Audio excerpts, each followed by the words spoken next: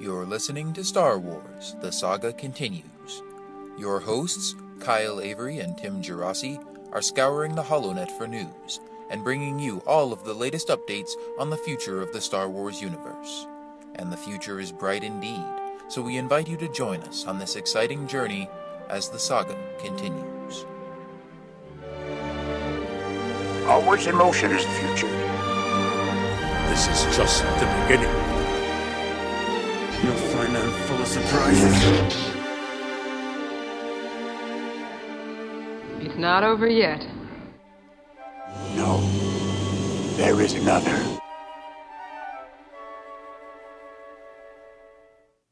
Hey there, Star Wars fans. You're listening to episode 38 of Star Wars The Saga Continues, your podcast for all the latest news and rumors on Star Wars Episode 7 and the standalone Star Wars films and Battlefront and Rebels and all this new and exciting cool stuff coming up in the Star Wars universe. As always, I'm your host, Kyle, and I've got my co-host, Tim, with me. How's it going, Tim? Hey, Kyle. Man, it's great to be back doing another episode because, geez, what a great week we had last week. News after news after news. It was just like, man, it's one of the best weeks ever if you're a Star Wars fan. It was just nonstop. So I'm excited to get started talking about it. It's going to be fun. Yeah, we definitely have a lot of stuff to cover. I'm back from Phoenix Comic-Con over this past weekend. And yeah, like you said, it's been a pretty busy couple of weeks. And I mean, after our last episode that we recorded a couple of weeks ago, we pretty much decided then like we were going to do our next episode after E3 because we knew there was going to be some news about Battlefront and maybe some other Star Wars games coming out of there. So we were like, okay, let's just plan ahead to do an episode after that. And last week I was busy finishing up stuff for Comic-Con and packing and finishing costumes and getting my movie ready to go and all that kind of stuff. And then there was like all this Star Wars news coming down the pipe. And I'm like, man, I wish I could record an episode right now and cover all this stuff so we don't have to do a 3-hour episode covering all this plus Battlefront and everything else next week. But didn't really have time for it last week. So here we are. For those of you listening, you'll probably have already seen the timestamp on this, but we have no idea how long we're gonna end up going. But this should be a good one. We'll probably spend a lot of time getting to talk about all this cool Star Wars stuff. Yeah, so sit back, relax, have the headphones on, or if you're in your car and have a long drive, this will get you. Yeah. So yeah, but before we start, I got to ask you, Kyle, about how everything went with your premiere of your fan film, The Dark Heart. I mean, had to be really cool to have it shown on a big screen with an audience there after all the work you put into it. Yeah, it was pretty awesome. Unfortunately, I mean, I was so busy doing other stuff around Comic-Con and had an awesome time. I mean, it's not a bad thing that I was going around to panels and all this other kind of stuff, but I didn't really get to watch a lot of the other films that were shown there, so I didn't really see my competition or what I was up against or anything, but I guess my film got shown in this block of like superheroes and fan films like on Saturday evening, and I guess there was somebody else in that same block who had a Batman fan film, or I think it was Superman. It was called Girl of Steel, and he had, I guess the director of that film had gone around like really promoting it and getting a lot of people to show up for it and stuff. So the room was actually pretty packed. It was, I mean, the block was from like 5 to 6:30. We were competing with Nathan Fillion's panel. I actually went to Nathan Fillion's panel and left a few minutes early and came straight from there to the film festival just to catch the beginning of my film.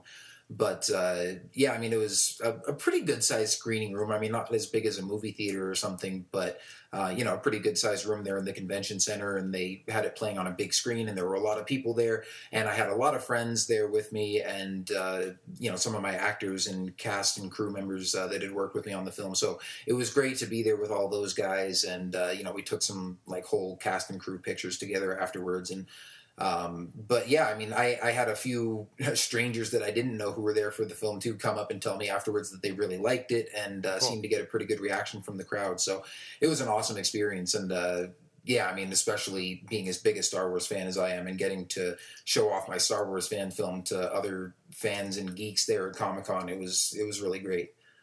Nice. This is just a start for you, Kyle. Right now, it's a fan film premiere at Phoenix Comic-Con. Next thing you know, it's going to be a big premiere for the Star Wars standalone film or episode 12 or something. You'll be attending. I can dream. Yeah. or it'll be, you know, me just showing up to one of those things because I'll be an actor as a Wookiee. Yeah. Hopefully you still get invited that way. Yeah, either way, man. But yeah, I mean, obviously it would be a huge opportunity and a dream come true to be involved in any of anything that Lucasfilm is doing. But yeah, I mean, this was a really cool experience, and yeah, hopefully leads to more stuff down the road. And I will be posting the film pretty soon online for you guys that are interested to watch it and looking forward to that. So I will definitely keep you guys posted. I'm thinking probably within a week or two. I might still work on it a little bit and make a few more tweaks and things to it, and then I'll post it online pretty soon here. Definitely by the end of the month, I'm planning to. So I'll have that up on YouTube or Vimeo or something like that, and definitely post the link and let you guys know when that's up. Cool. Yeah, I'm definitely looking forward to seeing the second part. I saw the first part, and then you left me hanging with a cliffhanger, so got to see the rest. Yeah, well, I posted the first part just for friends and family to see on Facebook, and this isn't going to be like a part 1 and part 2. It's just one long 22-minute film all put together. So it was cool to be able to see the whole thing for the first time on a big screen too. I mean, obviously I've watched it, but when I had the screening for my my final film project for school, we got to watch it in a movie theater, but I only had the first half of it done at that point. So to be able to have another premiere and get the whole thing up there, that was pretty cool. I guess the last question I'll ask you about it: are you sick of your own movie yet? Have you seen it enough times and worked on it where it's like, I don't want to see it anymore? A little bit. Not. I wouldn't say I'm sick of it, but yeah, I mean, I guess I don't get as excited watching it now as I did the first time I saw the whole thing put together. Because it's like I've shown it to a few people now. I've watched it with my family. I've watched it with my actors. I've shown it to a couple other people. So even watching it up at Comic-Con, I was like, okay, I've seen this like a few times now, that I'm not like super excited just to see the whole movie put together. But I was excited to get to watch it with an audience. But yeah, I mean, I wouldn't say I'm sick of it, but I definitely have spent a lot of time working on it and have watched it several times now. So I am kind of ready to be done with it. But at the same time, it's like I'm proud of it and I'm happy with it. So it's not just like, oh, get this thing out of here. Yeah. Well, that's good. Glad everything went well for you at the premiere too. But just from talking, I know you put so much work into a lot of time working those lightsaber effects. So to have it all come to a nice payoff at the end for a premiere at a comic convention is cool to hear. So job well done, Kyle. Yeah, well, thank you very much. And thanks to some of you guys. I know Brian Bailey especially was tweeting and wishing me well before the premiere. So thanks for all you guys' support and everything with that. And look forward to getting your reactions once I post it and you guys get to check it out too. So again, I'll keep you posted about all that. But we've got plenty of big Star Wars news to talk about too that doesn't just involve me and fan films. But really, that wasn't the big story?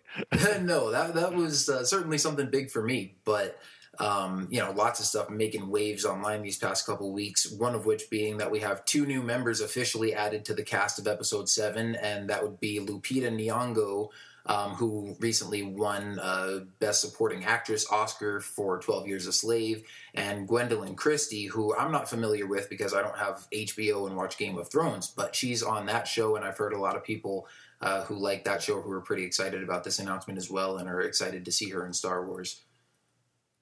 Yeah, I mean, just great to get more casting news for it. We knew it was coming, but at the same time, when we finally get it, it's still great to hear and just get you more pumped up and excited. And yeah, the actresses they got seem great. I mean, Lupita Nyong'o has won an Oscar. I mean, you can't get much higher praise than that, really.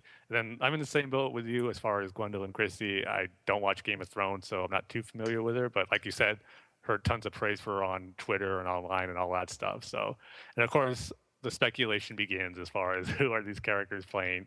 You're hearing things that Lupita Nyong'o is playing Ventress or a Sith character. Then you there are other things about Gwendolyn Christie as far as being a Jedi or some military general. So it's kind of all over the place. But I don't know. I'm still trying to lay low and far as speculating too much on my end because I just don't want to get an idea stuck in my head too much and then find out it's something different later on where I'm just so tied to that idea. So I try not thinking about that. But I still get the impression that Lupita Nyong'o in particular, one of them is probably playing a villain, but I just think Lupita Nyong'o might be the one who is going to be a villain. I just don't want to say it because she's been talked about so much because you heard her, she was in the rumor mill a while that she was going to be cast, and a lot of it was a Sith Lord or Ventress. I keep hearing a lot, even though I really don't think that's going to be plausible or just an idea that they're going to go with. So not putting too much into that.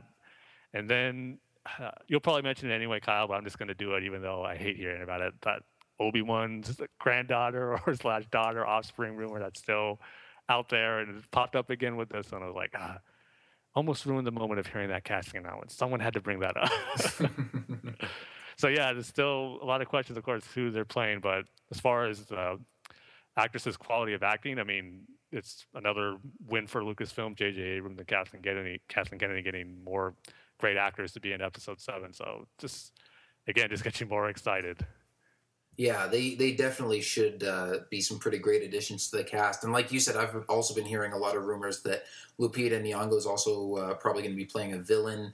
Obviously, nothing official on that yet. I don't think she has said anything about it. And as far as her playing Ventress, I don't think that, I don't know where that came from. But, I mean, even if Ventress were going to be in the movie somehow, I don't really see Lupita Nyong'o playing her. But, I mean, we don't know how Ventress' storyline would have played out in the Clone Wars. But if anything, I mean, that is not a character that I see them bringing into Episode 7. 50 or 60 years or however long it's been, after the Clone Wars. But the idea of her playing a villain, though, and maybe being a female Sith Lord or something like that would seem pretty cool to me. Because we haven't seen any, we've never seen any female villains in Star Wars, in the actual films. I mean, obviously there's been Ventress and, who's the other one? Darth Talon, and some other people in the EU. But, there hasn't been any female villains in the movies yet. And that could be pretty cool to see. But as far as Gwendolyn Christie, I'm going to stick my neck out right now and predict that she's playing Mara Jade. I think she has the look for it. I think that, especially with a lot of rumors going around lately that maybe Adam Driver and Daisy Ridley are playing children of Han and Leia. It's like, I know we've had this discussion a lot before about the EU and how much they're going to draw from that, and that they're not sticking to the EU exactly, that they don't have to sort of restrict themselves to following the same stories and the same characters. But I do think that they'll take certain elements from that, and especially some of the main characters. Like, they'll obviously, I think, have at least one or two solo children, and if Luke does end up getting married, I don't see a reason why it would be... I mean, obviously they could pick someone other than Mara Jade if they wanted to, if they felt that best suited the story. But that doesn't strike me as something that they're definitely going to do away with in that character. So I think, well, let me put it this way. If there is going to be any sort of love interest for Luke Skywalker in the movie, I think it's going to be her. And also, I don't know if we brought this up a while ago, but I read an article somewhere online, and it was an interview with Karen Gillan, who is an actress. She's playing Nebula in the upcoming Guardians of the Galaxy film, and I know her best as Amy Pond from Doctor Who, and kind of also have a crush on her too. I mean, she's like this gorgeous Scottish redhead, but for Guardians of the Galaxy, she shaved all her hair off to play this role of Nebula, who's like this bald space pirate. And I read an interview where she was talking about that and said that when they shaved all her hair off, they made it into a wig and kept it at Lucasfilm because, it's a Marvel movie. They're part of Disney. Lucasfilm's part of Disney. And so that right there to me, I was like, okay, well, maybe they just did that as a precaution, like in case they decided to include Mara Jade in it. Like, I don't know what stage of the script they were at in that, at that point in time. But that immediately jumped out at me as like, okay, we know from the EU and everything, Mara Jade has red hair, and so it's like if they decided to cast someone who didn't have red hair to play that role, they could use this wig that she had. And so I mean, I don't know if that really lends any credibility to it or if that's just me reading too much into it, but I was like, at least there is one other thing that's sort of pointing towards the possibility of that character being in the movie. At least that was the first thing that jumped out at me when I heard that. So yeah, I don't know. I think that might be a little bit of a stretch as far as her hair being the wig. But I don't know. I've said it before and I say it again. I really don't think any EU characters are going to be in it. And I'll be glad to say I'm wrong when we finally do see Episode 7 or get character reveals. But I just still can't shake that feeling that it's going to be totally brand new characters. So I'm still just waiting to hear the official announcement. As far as when we do get that official announcement, I'm expecting to see brand new names that we never heard before. But at the same time, too, I don't want to sound like I don't want to see that or I don't want to see Mara Jade. I think it'd actually be pretty cool. I'm just not going to expect it. But another thing that kind of came to my mind, but not really a concern, just something that popped up to me. And I haven't seen it online anywhere, but I just wanted to ask you, Kyle, did you get a feeling at all once we got these two, Lupita Nyong'o and Gwendolyn Christie, announced as being part of Episode 7, does a thought in your head come to, well, is this cast getting too big? Are we getting too many characters in this movie where maybe certain ones aren't going to have enough screen time or certain characters won't be developed as much?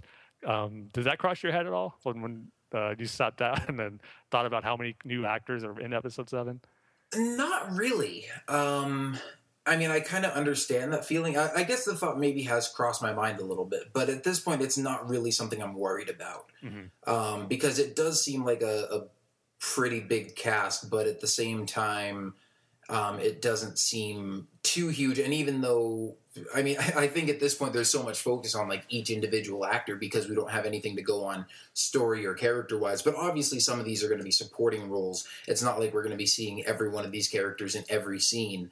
And you know, when you think about it, if you look at the cast for the prequels, it's like it wasn't just the big three. It's like you had, you know, Ewan McGregor and Liam Neeson and Samuel L. Jackson and Natalie Portman and you know, Ian McDermott, and I mean that's just 5, but you know, probably even more names that aren't like popping to my mind right at the moment. But you know, I think once we see the movie and you see all these characters in their specific roles, I don't think it's going to be too crowded because obviously these guys aren't all main characters. They're all going to have their own place in the story, and I think it's going to work out. Yeah, I agree. I'm not really too concerned with it, but it is something that did pop in my head where more so because I expected to see a lot of like online articles or comments made about it because I'm kind of familiar with that with some superhero movies. I remember just recently for X-Men Days of Future Past, I saw a lot of worry as far as, oh, there's too many characters in here. How are they going to balance it out? And I think they did a great job. I mean, the characters they had to focus on, they did. And then, of course, they just had some characters there for some action sequences. And then, so I just hearing some type of fan concern about casting announcement when it seems to be getting a lot. And there was a lot of actors in that table read, and now we got 2 more. So I don't know, just something that I wanted to see if you thought of, or kind of see if you thought maybe you were surprised that there hasn't been fan reaction to that, because I personally think it's nice not to see any concern or worry about it, because I'm not too worried. I think it's going to be balanced out perfectly, probably by J.J. Abrams once the movie comes out, but more of a surprise really of not seeing any concern or worry about it. I mean, maybe when more casting gets announced, I'll hear that, but as of right now, it's good that more people are just excited about the caliber of actors they're getting and not worrying about, oh, it's too many actors in one movie. So, but again, with these 2 actresses, it's more cast members that I haven't seen their work of. So it's probably going to be where episode 7 is going to be my first experience to their work. I'm not sure if I'll see anything else before episode 7 comes out that they're in, but so far it's just Mark Hamill, Harrison Ford, Carrie Fisher, Peter Mayhew, Anthony Daniels, and Kenny Baker are the actors I've seen previously. Well, and Andy Serkis. And Andy Serkis, of course. Yeah, that's right. Yeah. But, you know, I think you made a perfect point there with X-Men Days of Future Past, because even though I'm not really worried about the cast with Star Wars, I was kind of worried about the cast for X-Men. And I like the X-Men movies, and I wanted Days of Future Past to be good. But leading up to it, I mean, it seemed like they announced a pretty big cast initially, and I was pretty excited about it. I was like, oh, cool, they're going to, you know, have a lot of the returning cast members and some new cast members, and we'll get to see a lot of characters in here.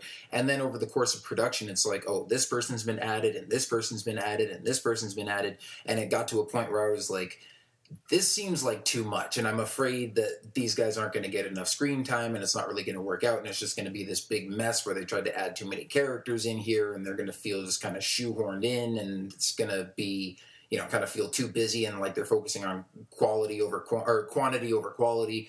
And I'm glad to say that isn't the way it turned out. At least for me, I thought that movie was really good. And so, yeah, I think if you take that same approach to Star Wars, and like I said, I'm not really worried about the Star Wars cast, and I don't think it's as big yet as the X-Men cast was. So it's like, yeah, they might be adding a lot of actors, but yeah, I'm not worried about like how much screen time these guys are going to be getting, or if the cast is too big or anything like that. I think it's all going to work out. And if anything, I mean, the only concern I've really heard as far as people having complaints about the cast and stuff was that there weren't enough female cast members. And that was after the initial announcement where it was just Carrie Fisher and Daisy Ridley were the only women in the cast.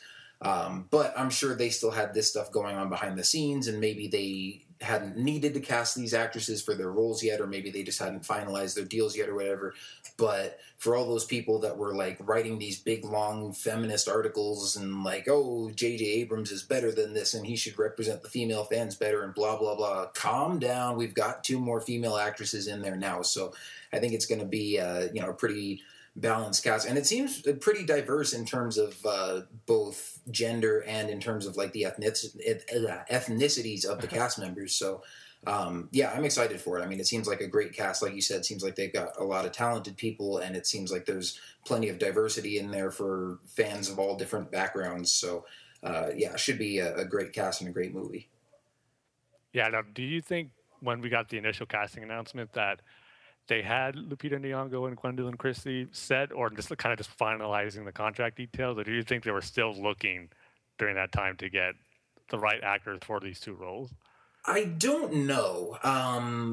It could be a situation where they had those actresses picked out and just hadn't finalized their contracts yet, or it could have been a situation where it was still down to, they were still trying to decide between Lupita Nyong'o and 1 or 2 other actresses who were competing for the same role. Or maybe it just wasn't as big of a priority. I mean, I'm sure they've got their production schedule planned out to where they know, like, okay, we're going to need these actors for these scenes and these actors for these scenes. I mean, obviously the script is done and they know all the actors or all the characters who are going to be in it. And so they know like what parts they need actors for. And so it could have been something where they're like, okay, well, we're not going to need to start filming these roles until later, and so let's just focus on, finalizing negotiations with John Boyega and Daisy Ridley and all these other people, and then we'll get to these other 2, cast members of these other 2 roles later.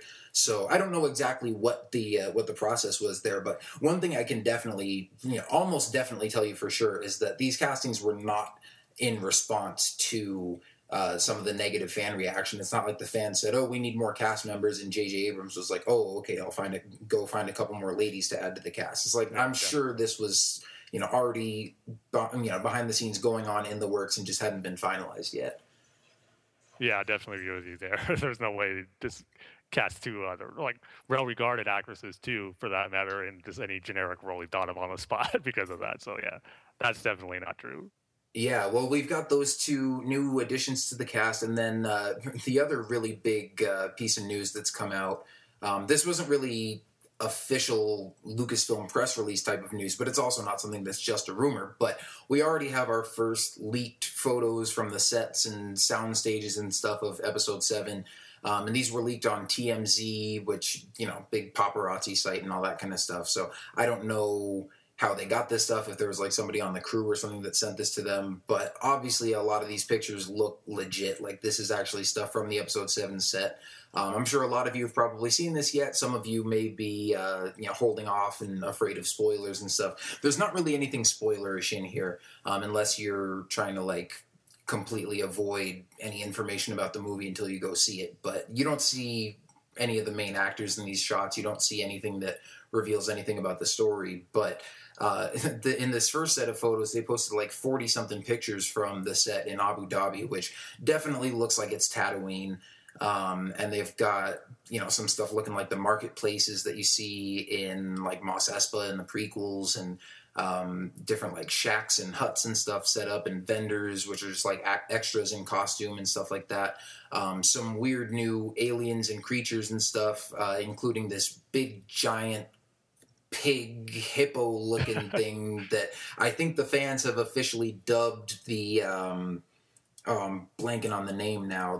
I think they called it a hog squaddle. Yeah. It's just like this giant hog looking thing that's like real low to the ground and got these big stubby arms, but I mean it's probably a good 30 or 40 feet long or something like that. So I mean we might see some people riding on that in the movie, I don't know, but I know this definitely had people excited seeing just some of the new stuff that's going to be in the Star Wars movie. I mean, in some of the locations and the props and stuff. And again, you could see certain areas of this little marketplace or town or whatever this is supposed to be that looks like it's right out of a Ralph McQuarrie illustration. Yeah. I've seen pictures going around of like an illustration that he did of Tatooine, and it's like a settlement or something, and they're going in through this big gate. Actually, I think it might be some concept art that he originally did for Jabba's palace.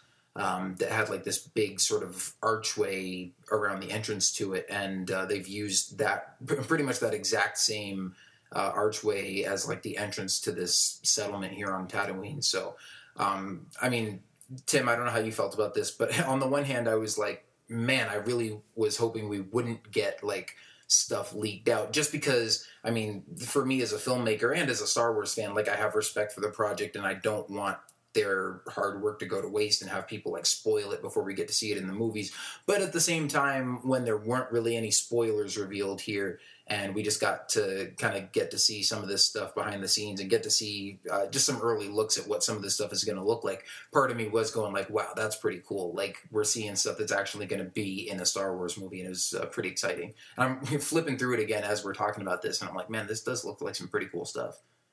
Yeah, man. I mean, this is the first thing that kicked off a great week of Star Wars news last week. I remember I'm about to go to sleep. It was around 2 a.m., and I always check my phone, my Twitter feed before I go to sleep. And I saw a heading or a tweet that said, set photos from episode 7. I'm like, what, is this a joke, or is this something that's taken down already? And what's going on? And I click the link, and there it is. I'm seeing what looks to be Tatooine. I'm seeing new set structures. I'm seeing extras and what looks to be robes that you would expect citizens from Tatooine to wear.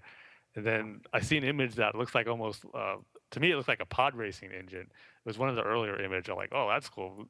Hopefully we'll see some new additions to pod races or something. And then, like you said, we see that new creature, just a puppet really with, I believe they even said 5 people who were inside him to operate him, just flashing back to what it took to get Jabba the Hutt to look the way he did and operate in Return of the Jedi. So it was just great to get this stuff. I remember seeing it like, oh man, I was looking at this on my phone. I got to turn my computer on and see these images in like bigger size and their full size, see all this detail. It just got me really pumped up, because just like you said, this is a new Star Wars movie being made right now. And I remember back when I got one of the first issues of Star Wars Insider that had early set photos from Tatooine. I just remember looking at an image, just 2 random characters who are just extras that are in the background. I just remember thinking to myself when I saw it, I'm seeing Tatooine in a time period before A New Hope. This is before the Death Star was built. This is before the Empire was formed. I'm seeing Star Wars like history almost here in this picture. And now I got the same feeling with these Episode 7 set photos. I'm seeing what we're assuming is Tatooine set 30 years after Return of the Jedi. This is Star Wars territory you never even dreamed we're going to see in a movie. I just thought of it, seeing images of Star Wars set 30 years beyond Return of the Jedi just gets me so excited. I just love looking at these. I get what you said about kind of having these leaked images that I'm sure the filmmakers didn't really want coming out, but at the same time, it's like you just can't help but get excited when you see these as a fan. I remember, like I said, this happened with Episode 1, Episode 2, Episode 3, and this gets me really pumped up for it. Even though, like we said, there's no main characters in there. There's none of the main cast like John Boyega or Daisy Ridley, who we know were in Abu Dhabi filming. They weren't in these set pictures, but still, it just looks like Star Wars. It looks like Tatooine. And then, like you said, seeing these structures and buildings that are taken straight out from Ralph McQuarrie's concept art is just awesome, man. I just almost couldn't sleep that night after I saw it. I just kept looking at the pictures on my phone.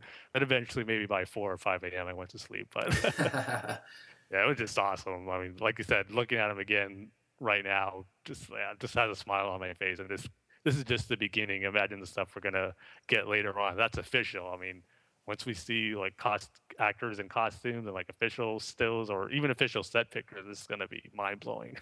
Like, yeah, this is just the beginning. Yeah, in fact, I think I saw this on our Twitter feed. I didn't see it till I woke up in the morning, and I saw this on our Twitter feed, and I saw that you had posted it at like 4 a.m. or something. I'm like, geez, Tim, how late were you up looking at this stuff? But yeah, I mean, it's definitely exciting. Now, I don't know if you thought about this, but one thing that kind of crossed my mind, especially after we saw J.J. Abrams' response to this, which I'll get to a little bit later, but I mean, one thing that sort of popped to mind for me is pretty early on, I know J.J. Abrams and Kathleen Kennedy had talked about sort of how they were going to deal with the modern like media culture and everything, and how like obviously a lot of movies get spoiled online before they come out nowadays, and there's leaked scripts and leaked set photos, and everybody wants to know everything about a movie before they go see it, and sort of how they were going to balance that with the fact that they want to keep episode 7 a secret, and they want to keep like that special magic of like finding stuff out for the first time when you see a movie. And they were talking about how they were going to sort of try to strike a delicate balance between those two, and still keep their secrets and not let any big reveals out, but at the same time kind of give fans some glimpses along the way and not try to be like totally secretive about it. And so I kind of couldn't help but wonder if this was some sort of like publicity stunt. Also the fact that they got, that TMZ got like 40 pictures, that all of these are like pretty good, professional quality pictures. It's not like it's some paparazzi person who like snuck onto the set and there's like some blurry picture or like a shot of John Boyega in costume from really far away or something like that. It's like, it looks like guys are like posing for these pictures or something, and they haven't, Lucasfilm hasn't like asked TMZ to take them down or anything like that. Yeah. So I'm like, is this some sort of publicity stunt where they acted like it was this big leak or something, but really like Lucasfilm gave them these pictures and was like, hey, we're going to pretend like this is a big leak or something because that's what happens nowadays. But really, this is just going to be us like giving fans a behind the scenes glimpse. Yeah, I've heard of that going around a lot. A lot of people speculating about that, where Lucasfilm kind of allowed it. But I don't know. I didn't really think about that when it first happened. But I was surprised, like you said, that the next morning they were still up there. I was kind of thinking, oh, I better look at these now a lot before I go to sleep because they're going to be gone by the time I wake up. But they were still there, so that was pretty much the only thing that had me puzzled. Was like, why isn't Lucasfilm telling them to take it down? And then, like I said, we're going to mention JJ's picture that he sent with his note. But I don't know. Part of me still believes that this isn't necessarily a Lucasfilm stunt that they're pulling, like just allowing them to have these images up. But it is puzzling, kind of a way that they let them have this site up now for. About a little over a week now with these images. So I don't know. Part of me thinks no, Lucasfilm, if they're going to release them, they'll just do it themselves and not have someone else do it. But it does make you think, like, why are they still up there? So I don't know. It's kind of hard to put it all together and find out the truth. If these were really leaked by TMZ, and Lucasfilm was just allowing them to put up there, or did Lucasfilm let them put them up there, but they're not saying so. So I don't know. In the end, it's like, in a few more months, probably when we see more images, it's not really going to matter, but it does make you think about it a little bit. Yeah, well, definitely something to think about. But then about a day later, we got another set of leaked photos, and this time it wasn't from the set in Abu Dhabi, but this was from the soundstage in London where they're filming all their like interior stuff on green screens and all that kind of stuff.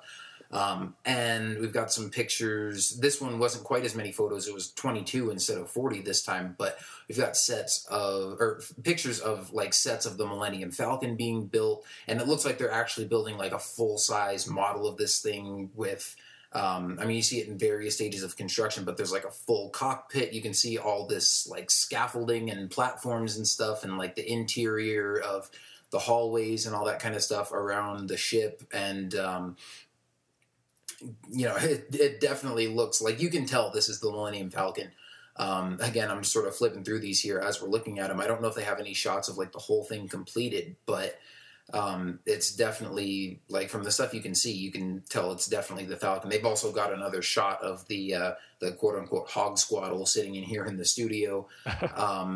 And then they've also got shots of what looks like an X-Wing, and a lot of people have been reporting like, oh, it's the Millennium Falcon and an X-Wing coming back for Episode 7. This is not the same X-Wing that we saw in the original trilogy. And I think it's pretty cool that they're, obviously it looks really similar and you can tell it's based on the same ship, but they're giving it a little bit of a redesign for Episode 7. And Tim, I don't know if you noticed this kind of the same stuff, but it definitely looks like the nose is shorter. And a little bit more slanted and kind of pointed down. And it still looks like it's going to have the 4 wings that fold out, but it looks like they're going to be sort of extending from just one engine on either side. Whereas, in the originals, they had like, obviously you've got the 2 wings that open up and each wing sort of has an engine on top of it or below it right next to, sort of the main cockpit and the main body of the ship.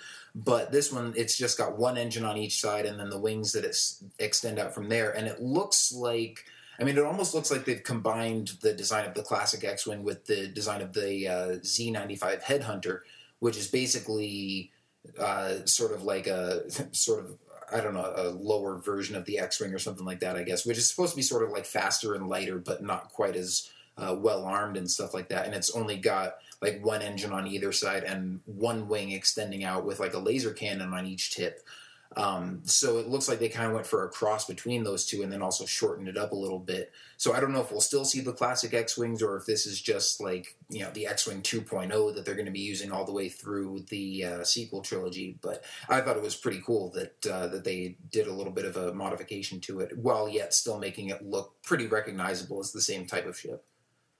I'm going to be honest, when I first saw this image, I didn't pick up on any of those differences. I just thought it was so cool to see a new X-Wing model being built for Episode 7, because I always thought it could be in it, but I was kind of expecting to see a bunch of whole new vehicles and ship designs that we haven't seen before, with the exception of the Millennium Falcon. But when I saw this image of this X-Wing being built, I was like, oh, cool, we're going to see X-Wings in Episode 7. It pretty much looks the same to me, but then I heard the reports that you were talking about, a lot of people saying how the engines were different, and then the cockpit was a little sleeker. And then when I looked at it again, I was like, okay, now I see what everyone's talking about. It does look different, but I just think in the excitement that I had of just seeing an X-Wing ship there just made me miss it. But yeah, I think it'll be cool to have it look a little different than what we're used to in the original trilogy, since it's set 30 years later. So it's kind of the best of both, where we get the familiar classic look that we always loved of an X-Wing, plus having it a little different. Because X-Wing's always been one of my favorite ships, maybe my favorite ship of all out of all Star Wars. So I'm just glad it's going to have some presence in Episode 7. It'd be kind of cool if maybe only Luke has it, where it's the ship he's only known to fly for the most part, and everyone else has different designed spaceships or vehicles, but Luke is the only one with an X-Wing. That might be kind of cool, just to kind of set him apart, and maybe just something he can't let go of, where he just loves how an X-Wing flies and he's not going to pilot any other ship. But yeah, it was definitely exciting to see these images. But I don't know which ones made me more excited to see these ones from Pinewood Studios or the Abu Dhabi ones. Kind of leaning more towards Abu Dhabi, since it looks like Tatooine. We've seen extras, we've seen the creature, even though he was in this one, and just the location of seeing Tatooine was pretty neat to me. So I don't know if you had a particular set that got you more excited out of these batches. Yeah, well, if I had to pick a favorite, I would probably go with the spaceship ones from the Pinewood Studios, even though I guess that's less of a surprise. I mean, you kind of get to see more new stuff in the Tatooine pictures because, I mean, again, once the original cast was confirmed to return, we all pretty much knew that the Millennium Falcon was going to be in Episode 7, but still, just to see it being built, and then also to see not only an X-Wing, but again, like a new version of an X-Wing that's got some modifications to it, I think is really cool. And like you were saying, I think it's just cool to see, in general, like I like when they do sort of the callbacks to the original trilogy in terms of the vehicle designs and things like that, but doing like slightly modified versions of them. Like in Episode 3, I love the ARC 170 starfighters because it's like they look a lot like X-Wings, and at the same time they're not X-Wings, but it's like it's in the same universe. It's set 20 years before A New Hope, so you can clearly tell that these are like the predecessors to the X-Wings. And again, it's one of my, like the X-Wing is one of my favorite ships too, so I love seeing that callback to it. And, you know, all throughout the prequel trilogy, you see the ATTEs that are obviously like the precursor to the Imperial Walkers and all this other kind of stuff. So, I mean, I hope we get some more kind of stuff like that in Episode 7. Obviously, the Millennium Falcon looks like it's pretty much going to be the same thing, although maybe there'll be, you know, a couple different details or modifications on there that they've changed. But I mean, from what we've seen so far, that looks pretty much like the classic design. But whether all the ships of the Rebels or the New Republic or whoever the good guys are going to be in this movie, whether they're all these modified X-Wings or whether, like you were saying, this one is just going to be Luke's and everybody else has some newer type of ship. I just hope that, you know, even more than this, we see just some design elements that are, you know, just sort of callbacks to the previous movies. Maybe the bad guys have some ships that look similar to TIE fighters or something like that. So, I mean, I can't wait to see more of this kind of stuff and just see sort of that cohesive look that like makes the whole universe come together. You know, it's like even when we have new ships, they look new enough to be cool and unique on their own, and yet they look similar enough to the old ones to, you know, remind you that like everything here connects and that this was the precursor to this and this is like the follow-up to this, and that All this stuff sort of bounces off each other and sort of reflects the same designs and all that kind of stuff. And also, I mean, when you were saying like maybe this one is just the one that Luke flies, I sort of got that impression just by the fact that, at least from the photos we've seen, there's just the Millennium Falcon and then this one X-Wing. So it's like, maybe this is the first one they built and they're on their way to building a whole lot more of them. But if this is going to be the only one, then you would think, yeah, that it's got to be Luke's, or at least belong to like one of the other main characters in the movie, and maybe Luke handed it down to them or something like that. But I mean, maybe there'll be more of them in the movie, but if this is the only one, I would guess that it's definitely going to be Luke's own like personal ship. Or maybe everybody else is going to be flying these new ones, and Luke's the only one who still flies, the original X-Wing from Return of the Jedi. But I don't know. We'll see. Yeah, I can't wait to see, because the Falcon's going to have a grand entrance for its first shot in episode 7. It's going to have a big reveal showing it. It's going to be awesome. It's going to be big cheers and applause once we see that on screen for the first time again. I just can't wait to see the reveal of the Falcon again for the first time, because it's going to be awesome. Oh, yeah. See, I don't know if it's going to be like something, maybe half an hour into the movie or something like that, where it comes into a big battle, or maybe even, they wait till the end of the movie to reveal it. Like maybe there's going to be a big space battle or something, and Han's like, okay, let me, get the Falcon out for one last ride or something like that. But I also think there's a very good possibility that, I mean, we know every Star Wars movie starts with the title crawl going up into space, and then they pan down to like a planet or something, and we see a spaceship going by. And I think there's a very good possibility that the very first shot we see of Episode 7 could be just the Millennium Falcon coming onto screen. That's true too. And I think, either of those options I think would be really cool. But yeah, like you said, regardless, I think the moment we see the Falcon for the first time is going to be really cool, and it's going to be some sort of grand entrance. Yeah, and even though it might mean it won't be in the movie a lot, I kind of like your idea of how maybe saving it for the end, where Han has to go back and take it out for one last flight. Maybe it's not running quite right like it usually does, but Han still has to take it out this one last time. And maybe that'll be the last time we see both of them. Who knows? But I kind of like that idea of kind of saving it for the end. But yeah, who knows? Either way, it's going to be awesome seeing it again. Yeah, definitely. But yeah, so, I mean, there was a lot of hype and a lot of talk going around about those photos. And then J.J. Abrams tweeted out a picture that was sort of his own response to this. And he just like tweeted out a picture of a note. And, just like a small handheld or handwritten note that he wrote on a piece of paper. It says, "I wish people would stop leaking photos from Episode 7 and making ridiculous claims that the Millennium Falcon is in the movie." And, it's signed JJ. Now, at first, some people might hear that and think, oh, so you mean these pictures are fake and the Falcon's not going to be in the movie? Well, the picture that JJ tweeted out is this note is sitting on the Dejarik table that, Luke, or that Chewie and R2 were playing their game on in the Millennium Falcon in A New Hope. So it's, sort of he's having a little bit of tongue-in-cheek fun with that there. And obviously it's sort of a indirect way of confirming that, yes, the Falcon is going to be in the movie. But again, I think that's something that doesn't really come as a surprise to anybody. Yeah, at least no way to hardcore Star Wars fans, that's for sure. But this whole image of him sending that note out was just awesome. I just love the attitude and sense of humor he has so far with making a Star Wars movie. And just going back to the previous note that we saw of him to the cast and crew saying how, let's give the world a great movie, they're expecting it. So he's showing the care and passion that he has for Star Wars and wanting to get this movie right, at the same time having fun with it when stuff like this happens too.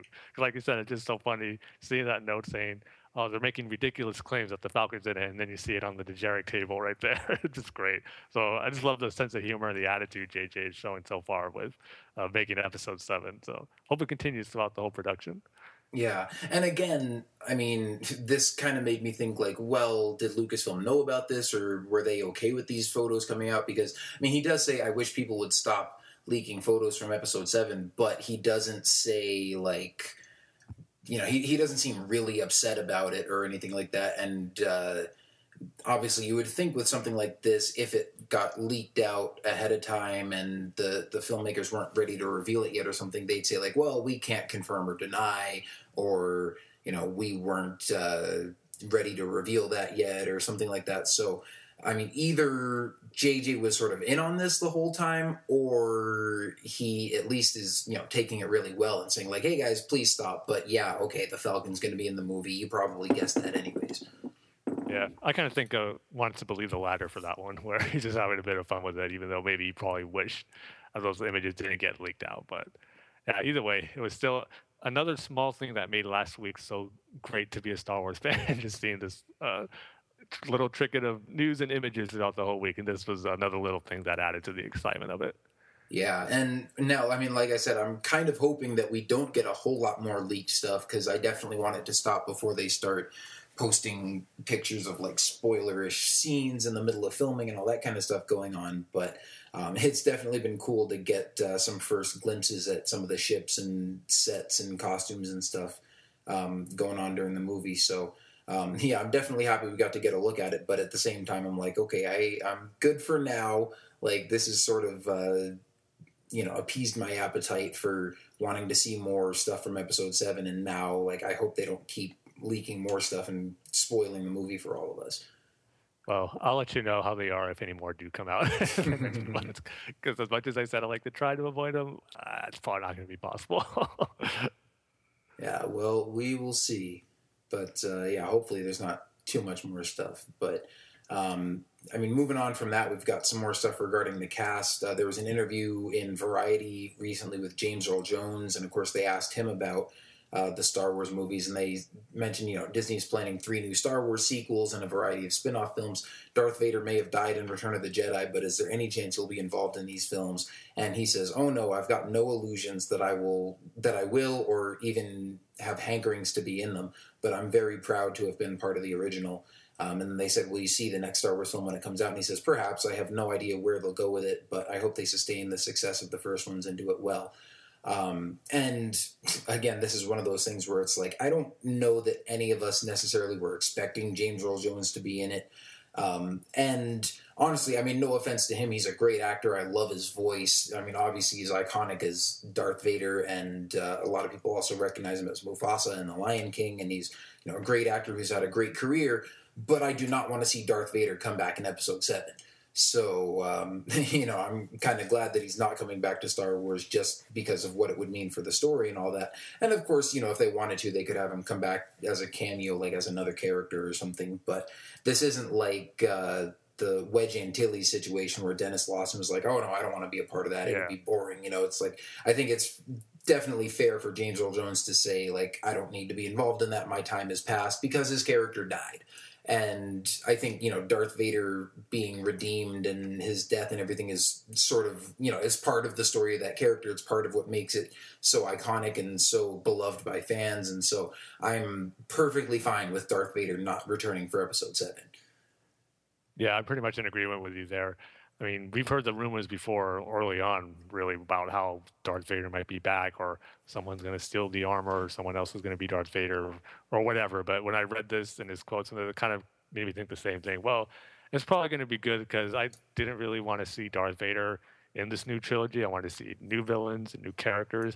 I mean, I wouldn't mind seeing Anakin in here as a Force ghost or something. If they want to bring Hayden Christensen back, I mean, go with that. But as far as seeing Darth Vader in the armor, yeah, unless it's a flashback or a holocron or something, yeah, I really don't want to see him return like in a physical form again. But yeah, so that's what I thought of when I read this. So this kind of, so far anyway, you never know.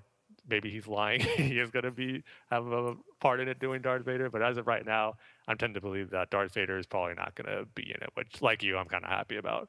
Yeah, and you know what? I'm even fine if like just sort of the legacy of Darth Vader, or maybe the imagery of him, his mask or his armor or something like that, sort of plays a part or makes an appearance in the story. I mean, maybe the new villain is trying to, recover Vader's mask or something for whatever reason. I mean, even that would be kind of weird, but I'm like, if the movie has some sort of reference or callback to Darth Vader, I would be okay with that, because obviously he's a huge part of the Star Wars universe and a huge character and everything. But as long as we don't see any sort of attempt to like resurrect him or anything like that, I'm like, yeah, just leave him where he is. Agreed. Yeah, and then, I mean, aside from that, there also was, this past weekend, Mark Hamill made his first appearance at Star Wars Weekends in Disney World, and there was a lot of stuff going on with that. I mean, Disney was definitely making a big push to promote that because it's the first time he's ever been there for Star Wars weekends, and I mean, obviously, this coincides with the fact that he's coming back for Episode 7, and I think this is definitely part of their sort of early campaign to promote the movie and everything. But there was a lot of stuff going on there. I mean, there was an interview that he did with the Orlando Sentinel before. This was like in the week leading up to Star Wars weekends, and they talked about some stuff with him about Episode 7, and they asked him about like preparing for the role, and he says, I've altered my diet, I've started working out, but on the film itself, I toured the departments, I looked at wardrobe, and I saw the creature shop. I went around and met all the cast people, saw the technicians working on some new things. And then he's talking about like spoilers and stuff on the internet. And he said, this is a whole different world. On the first one, no one cared. The second one, there was a lot of interest, but it was before the internet. I tell people we're not trying to annoy you or tease you or play some massive game. Basically, what the goal is to keep the surprises for the movie instead of spoiling them on the internet. And as we've said, completely in agreement there. I, for one, definitely want to find out as much for the first time when watching the movie rather than like finding out leaked stuff online. And then lastly, he said, he's talking about reuniting with his cast members for the original trilogy. And he says, I hadn't seen Tony Daniels or Carrie Fisher or Harrison Ford or Peter Mayhew in ages. It was wonderful to see them again because I didn't expect to. Again, this is also unexpected. It's like getting out that pair of pants you haven't worn in 5 years and finding a $20 bill in the pocket. Oh, this is nice. It's great to see that, that he's excited to be back in Star Wars. And I'm sure, just like most of us fans, like the actors probably never expected to be back for Episode 7. Especially when it's been so long since the originals. I know back like in the 80s, there was talk of doing a 7, 8, 9 after 4, 5, and 6, but instead Lucas went back and made the prequel trilogy, and when it's been like 30 years since the original trilogy, I know a lot of us as fans and probably a lot of the actors as well thought like, okay, well, as far as stuff after the original trilogy, like the movies and everything are pretty much done, and now it's like, nope, they're back with more, so... it's definitely great to see that Mark Hamill and all these guys are getting back into it and are excited to be part of Star Wars again. What I like too from this interview that he did with the Orlando Sentinel was that how he talked about not just his training and preparing for Episode 7, but how he got to tour a lot of the different departments. How he said he looked at the creature shop, his wardrobe, and the technicians. Because I have a feeling that probably not all of the actors did that, but I just know Mark Hamill gets so invested in this project. I mean, we've seen the behind-the-scene videos for A New Hope, how all the questions he was asking George Lucas and just trying to find out as much as he can, and just has such an interest in it because he's pretty much a fan like us. And I just think he had this, like almost like a kid in a candy store again, where he's back to the set of Star Wars. He wants to see the creature shops. He always said he's a fan of like the Muppets and all that, and how he wants to see the new versions of that they're doing for this movie. So when I read that, I just maybe think of the enthusiasm he had back when he was first cast as Luke, and now is probably coming back again for the new Star Wars movie. So I thought that was pretty cool. Yeah, and I didn't even think of it so much as him being like a kid in a candy shop, but more of him sort of like inspecting this stuff and making sure that it was sort of what he was hoping for. Because I mean, even before the announcement that the original cast was returning for the movie, I remember in some interviews he was pretty vocal about like, okay, well, if they're doing a new Star Wars movie, I really hope that they sort of go back a little bit to the style of how they made the originals, and there were a lot more practical effects and puppets and costumes and all that kind of stuff, and not just a whole lot of CGI. And the prequels weren't all CGI. I mean, they had some measure of physical sets and props and stuff like that in there as well. Probably more than some people give them credit for, because if you look at some behind the scenes stuff, like they still use some miniature sets and models and all that kind of stuff. But especially for Episode 1. Yeah. But I mean, Mark Hamill was one of the more vocal people saying like, I really hope that they kind of strike a good balance between the CGI and the practical effects and don't just go all CGI with it. So I just sort of pictured him, walking around and looking at the physical costumes and masks and, the big hog squattle and the physical models of the ships that they're building and stuff, and just walking around and going like, okay, yeah, I'm good with this. Like, this is going to feel like classic Star Wars again, and they're not just going to have me running around in front of a green screen waving my lightsaber stick around. Yeah, hopefully while he was inspecting, he was still having a great time and geeking out over all the cool creatures and props and stuff. Oh, I'm sure he probably was doing that too. But yeah, and then I mean, him talking about his diet and his workout routine and stuff, you can definitely see that that's paid off, because then there's a picture that went out from Disney, and again, this is promoting his appearance at Star Wars weekends and all that. It's a picture of Mark Hamill posing with Mickey Mouse, and Mark Hamill's just in his regular clothes. Mickey Mouse is in a Jedi robe, and they've both got lightsabers. And I know they put this out mainly just to promote him showing up at Star Wars weekends and the whole Disney aspect of it. But my first reaction when I saw this photo was, wow, Mark Hamill's looking good. Like, you can tell he's definitely slimmed down for this movie over the past few months or something. Because we've seen some pictures of him. I mean, obviously there was that whole cast photo that was released like when they announced the cast for the movie, but he's sitting down in a chair. You can't really see that much of him. And there have been some other pictures where like people spotted him in London or something, and there have been a couple pictures we've seen from that, but I think it was mostly just his face. And we've seen him with the beard before and thinking like, oh, okay, cool, like Luke's gonna be rocking the Obi-Wan sort of Jedi mentor beard. But I guess it's been a while since we've seen like a full body picture of him, because when I saw this I was like, man, he has lost some weight and he's looking like he's ready to play a fit Jedi Master again. So he's definitely looking good in there. Yeah, it was such a cool image. I mean, I said or tweeted this out where it's not an official Episode 7 image or an image from the movie, but it gets you just as excited as one would, because you're seeing Mark Hamill, like the physical shape that he is going to be for Episode 7, holding a lightsaber in a cool Jedi pose. Like, you just look at that image and you see Luke Skywalker, which is really cool. And I got to say, too, I'm glad the lightsaber color he had was blue. Because to me, that's always going to be his true color. But hopefully we'll have that again in Episode 7. I don't know. But he's holding a Luke / Anakin Skywalker Force FX lightsaber, with the blue blade and everything. Although I have to say, I really like the green lightsaber from Return of the Jedi. I mean, him with the black outfit and the green lightsaber, I mean, that's sort of my favorite version of Luke. I mean, just Return of the Jedi in general. Like, I like Luke in A New Hope. I like him in Empire Strikes Back, but Return of the Jedi is the only movie where Luke's my favorite character.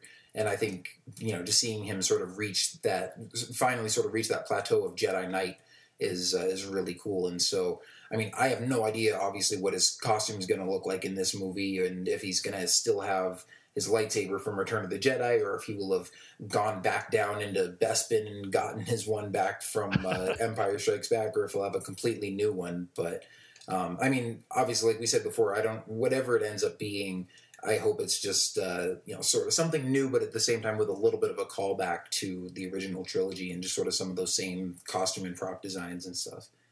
Maybe we could see him go back to Ilum, or go to Ilum for the first time and just say, you know what, I just missed my blue lightsaber. I'm going to go find a blue or a crystal. And maybe he runs into Hu Yang somewhere. Oh, man, how cool would that be? I mean, even though I like the green lightsaber better, just seeing anybody go to Ilum to get a lightsaber crystal and build a lightsaber in these movies would be really cool.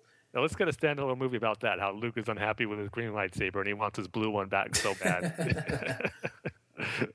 We see him travel to all these different planets to get his blue lightsaber. Yeah, that would be my ultimate movie. And then there were a couple of videos released too. There's one that's just like a minute and a half, and it's just kind of a video, hyping up his appearance at Star Wars weekends and just sort of promoting that. But he talks a little bit, just talks about Star Wars fans in general, and talks about how he likes interacting with the fans, and he's always impressed by like how much trivia about the movies and stuff that they know, and just nice to see that he has a good relationship with the fans and he's excited to interact with them. And then another video is this like 45-minute long video posted by Inside the Magic, and they post a lot of stuff from Disney World and their events and stuff there. And it's a full video of his interview that James Arnold Taylor did with him there at Star Wars weekends, and talking about returning to Star Wars and being at Star Wars weekends and all this kind of stuff. I mean, I haven't even watched the full video myself, but I'm sure there's a lot of good stuff in there, including a bit where he kind of combines his two most famous roles and acts out a little scene with Luke Skywalker and the Joker. So that's definitely something to check out if you want to just get more excited to see Mark Hamill in Star Wars again and just see him talking about it for a while. Yeah, it really is a must-see. Like you mentioned, just for that particular conversation he has with Luke Skywalker and the Joker, it's just awesome. But, of course, he doesn't get into full detail with episode 7. I think the only thing he really says is that, of course, the beard he's growing is for episode 7, and how he's kind of disappointed it hasn't come in fuller than he would want it to. It seems like he has trouble growing facial hair and he wants it to be fuller, but that was pretty much about it. But it's still a great panel. I mean, seeing him talk with James Arnold Taylor was just great. There was a kind of a cool Q&A they had where they got Twitter questions, and then James Arnold Taylor had this like list of like rapid fire questions, like what's your like favorite Star Wars character? What character would you like to play? And what's your least favorite Star Wars sound? And he told a funny story about that, how he tied it into the Wampa, because when he was filming that scene where he had to chop the Wampa's arm off from its ice cave, he was talking to the set people and the creature guys, saying, like, I'm just going to nick him, right? Luke's really not going to harm him or, like, chop him up or kill him or anything. Like, no, yeah, you're just, like, going to nick him and make your escape. Then he just talked about how, like, disappointed he was when he saw the movie and realized that Luke chopped his arm off. He was like, they lied to me. I'm an animal lover. I don't want to hurt this guy. So just fun stories that he told from the set of Star Wars, stuff like that, which is really cool to hear. So, yeah, definitely check it out. You won't be disappointed. Yeah, and I mean, again, there's been like so much hype and stuff around just Mark Hamill's appearance at Star Wars Weekends, but great to see him returning. And you know, of course, we've got all this other stuff going on surrounding Episode 7, but there's also been some news about the Star Wars standalone films. And this was another thing that's just sort of heaping on the pile last week of all this Star Wars news that we got. And it was announced that Josh Trank, who directed the sci-fi movie Chronicle, Tim, I don't know if you've seen that, but I haven't seen it, but I know it was pretty well received. And he's going to be directing, well, we don't know necessarily if it's if it's the next standalone film, but he will be directing another one of the Star Wars standalone films. And I mean, we can assume probably that it's going to be the second one. We know that Gareth Edwards is directing the first one, and that's coming out in December 2016. We haven't gotten a release date for this film, but if they're still, you know, planning on doing one a year, then we can assume it's going to be, you know, Episode 7 in 2015, the first standalone film in 2016, then Episode 8 in 2017, and so this next standalone film would probably be in 2018, if I'm counting right. Yeah, Episode 8 in 2017, this one in 2018. No details yet on what the movie's going to be about, who's writing it, who's in it, anything like that. But we do have another director for one of the standalone films. Yeah, this news was real surprising to me last week. I mean, all the stuff we covered already was good enough to last Star Wars fans for a week, and then we had this to, like you said, just add to the excitement again. But I wasn't expecting any news for just your first standalone film that got announced with Gareth Edwards and Gary Whitta for a while, but to get something on the second standalone film, I was really shocked to find out we're getting the director for it.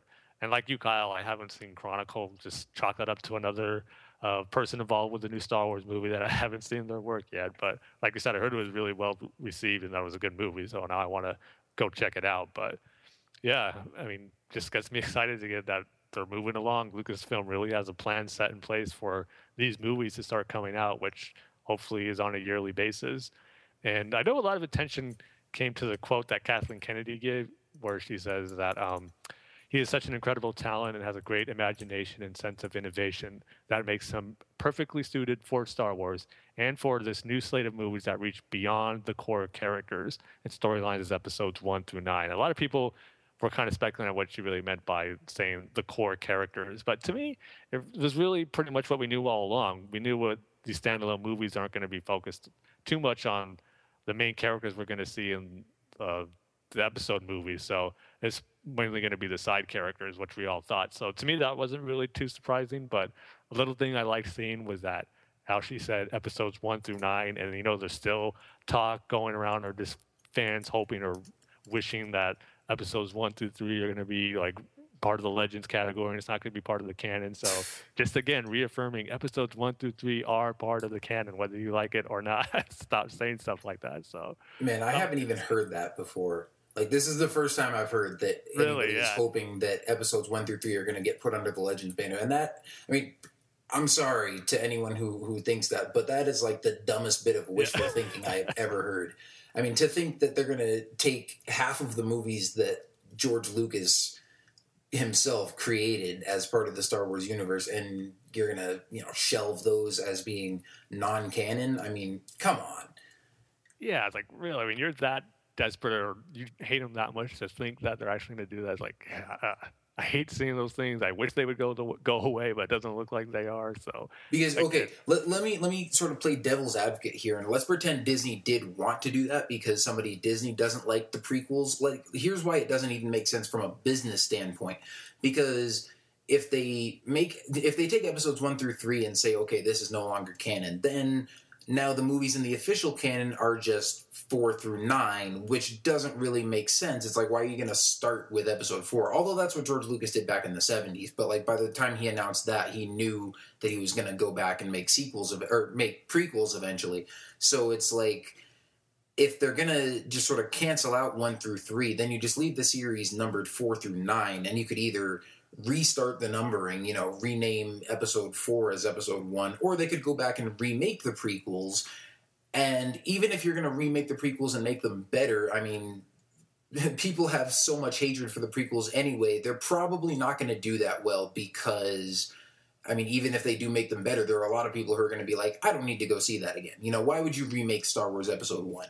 So, I mean, yeah, they're just going to leave it the way it is for those of you who don't like it. Oh well, and the rest of us are going to enjoy all that Star Wars has to offer and not just half of it. Yeah, it would just be a mess either way. So it's just stupid to even think about it. Yeah. Of course, there's still the vocal. I like to think about the vocal minority, and I still like to think most Star Wars fans, the majority of them, maybe the prequels aren't their favorite, but they still respect them enough to know that they're part of the canon, even if you have some problems with it or not. So yeah, just stop having that wish that they're going to be done away with, or stop talking about it or spreading rumors out. That might be a possibility. Just stop it.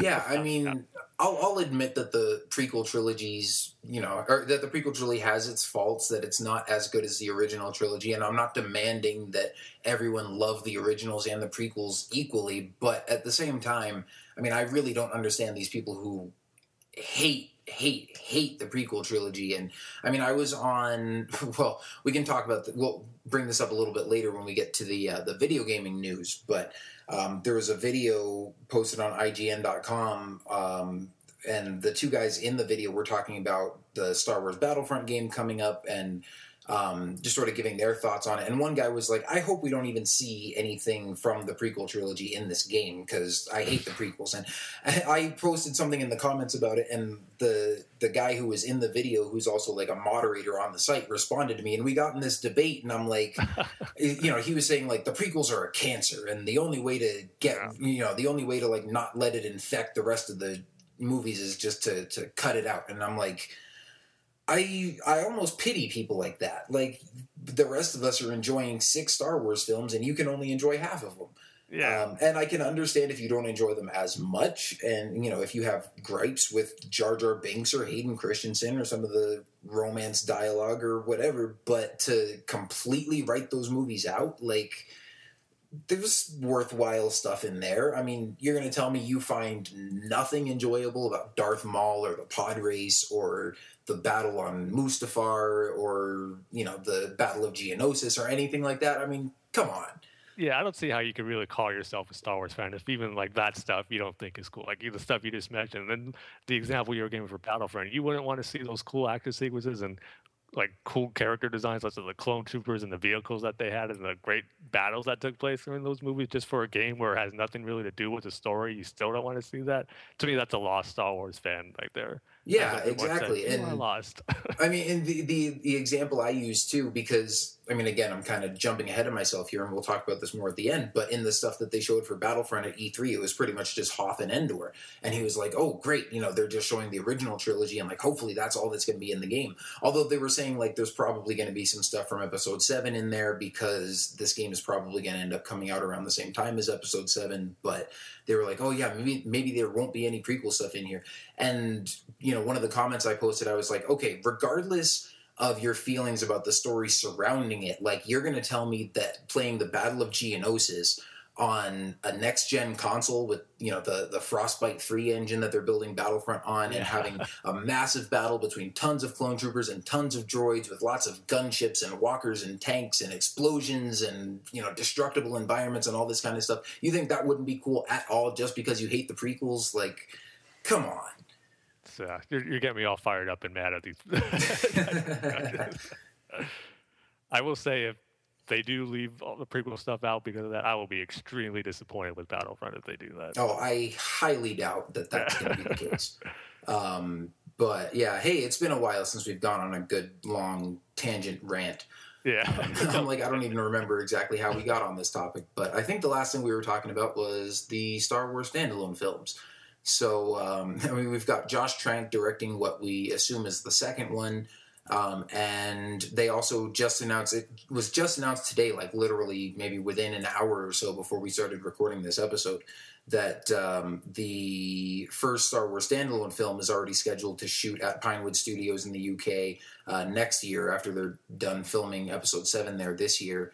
And this guy, okay, I'll admit I have no idea what this is, but it was announced by the UK Chancellor of the Exchequer, something like that. I'm guessing it has something to do with entertainment or business or something like that.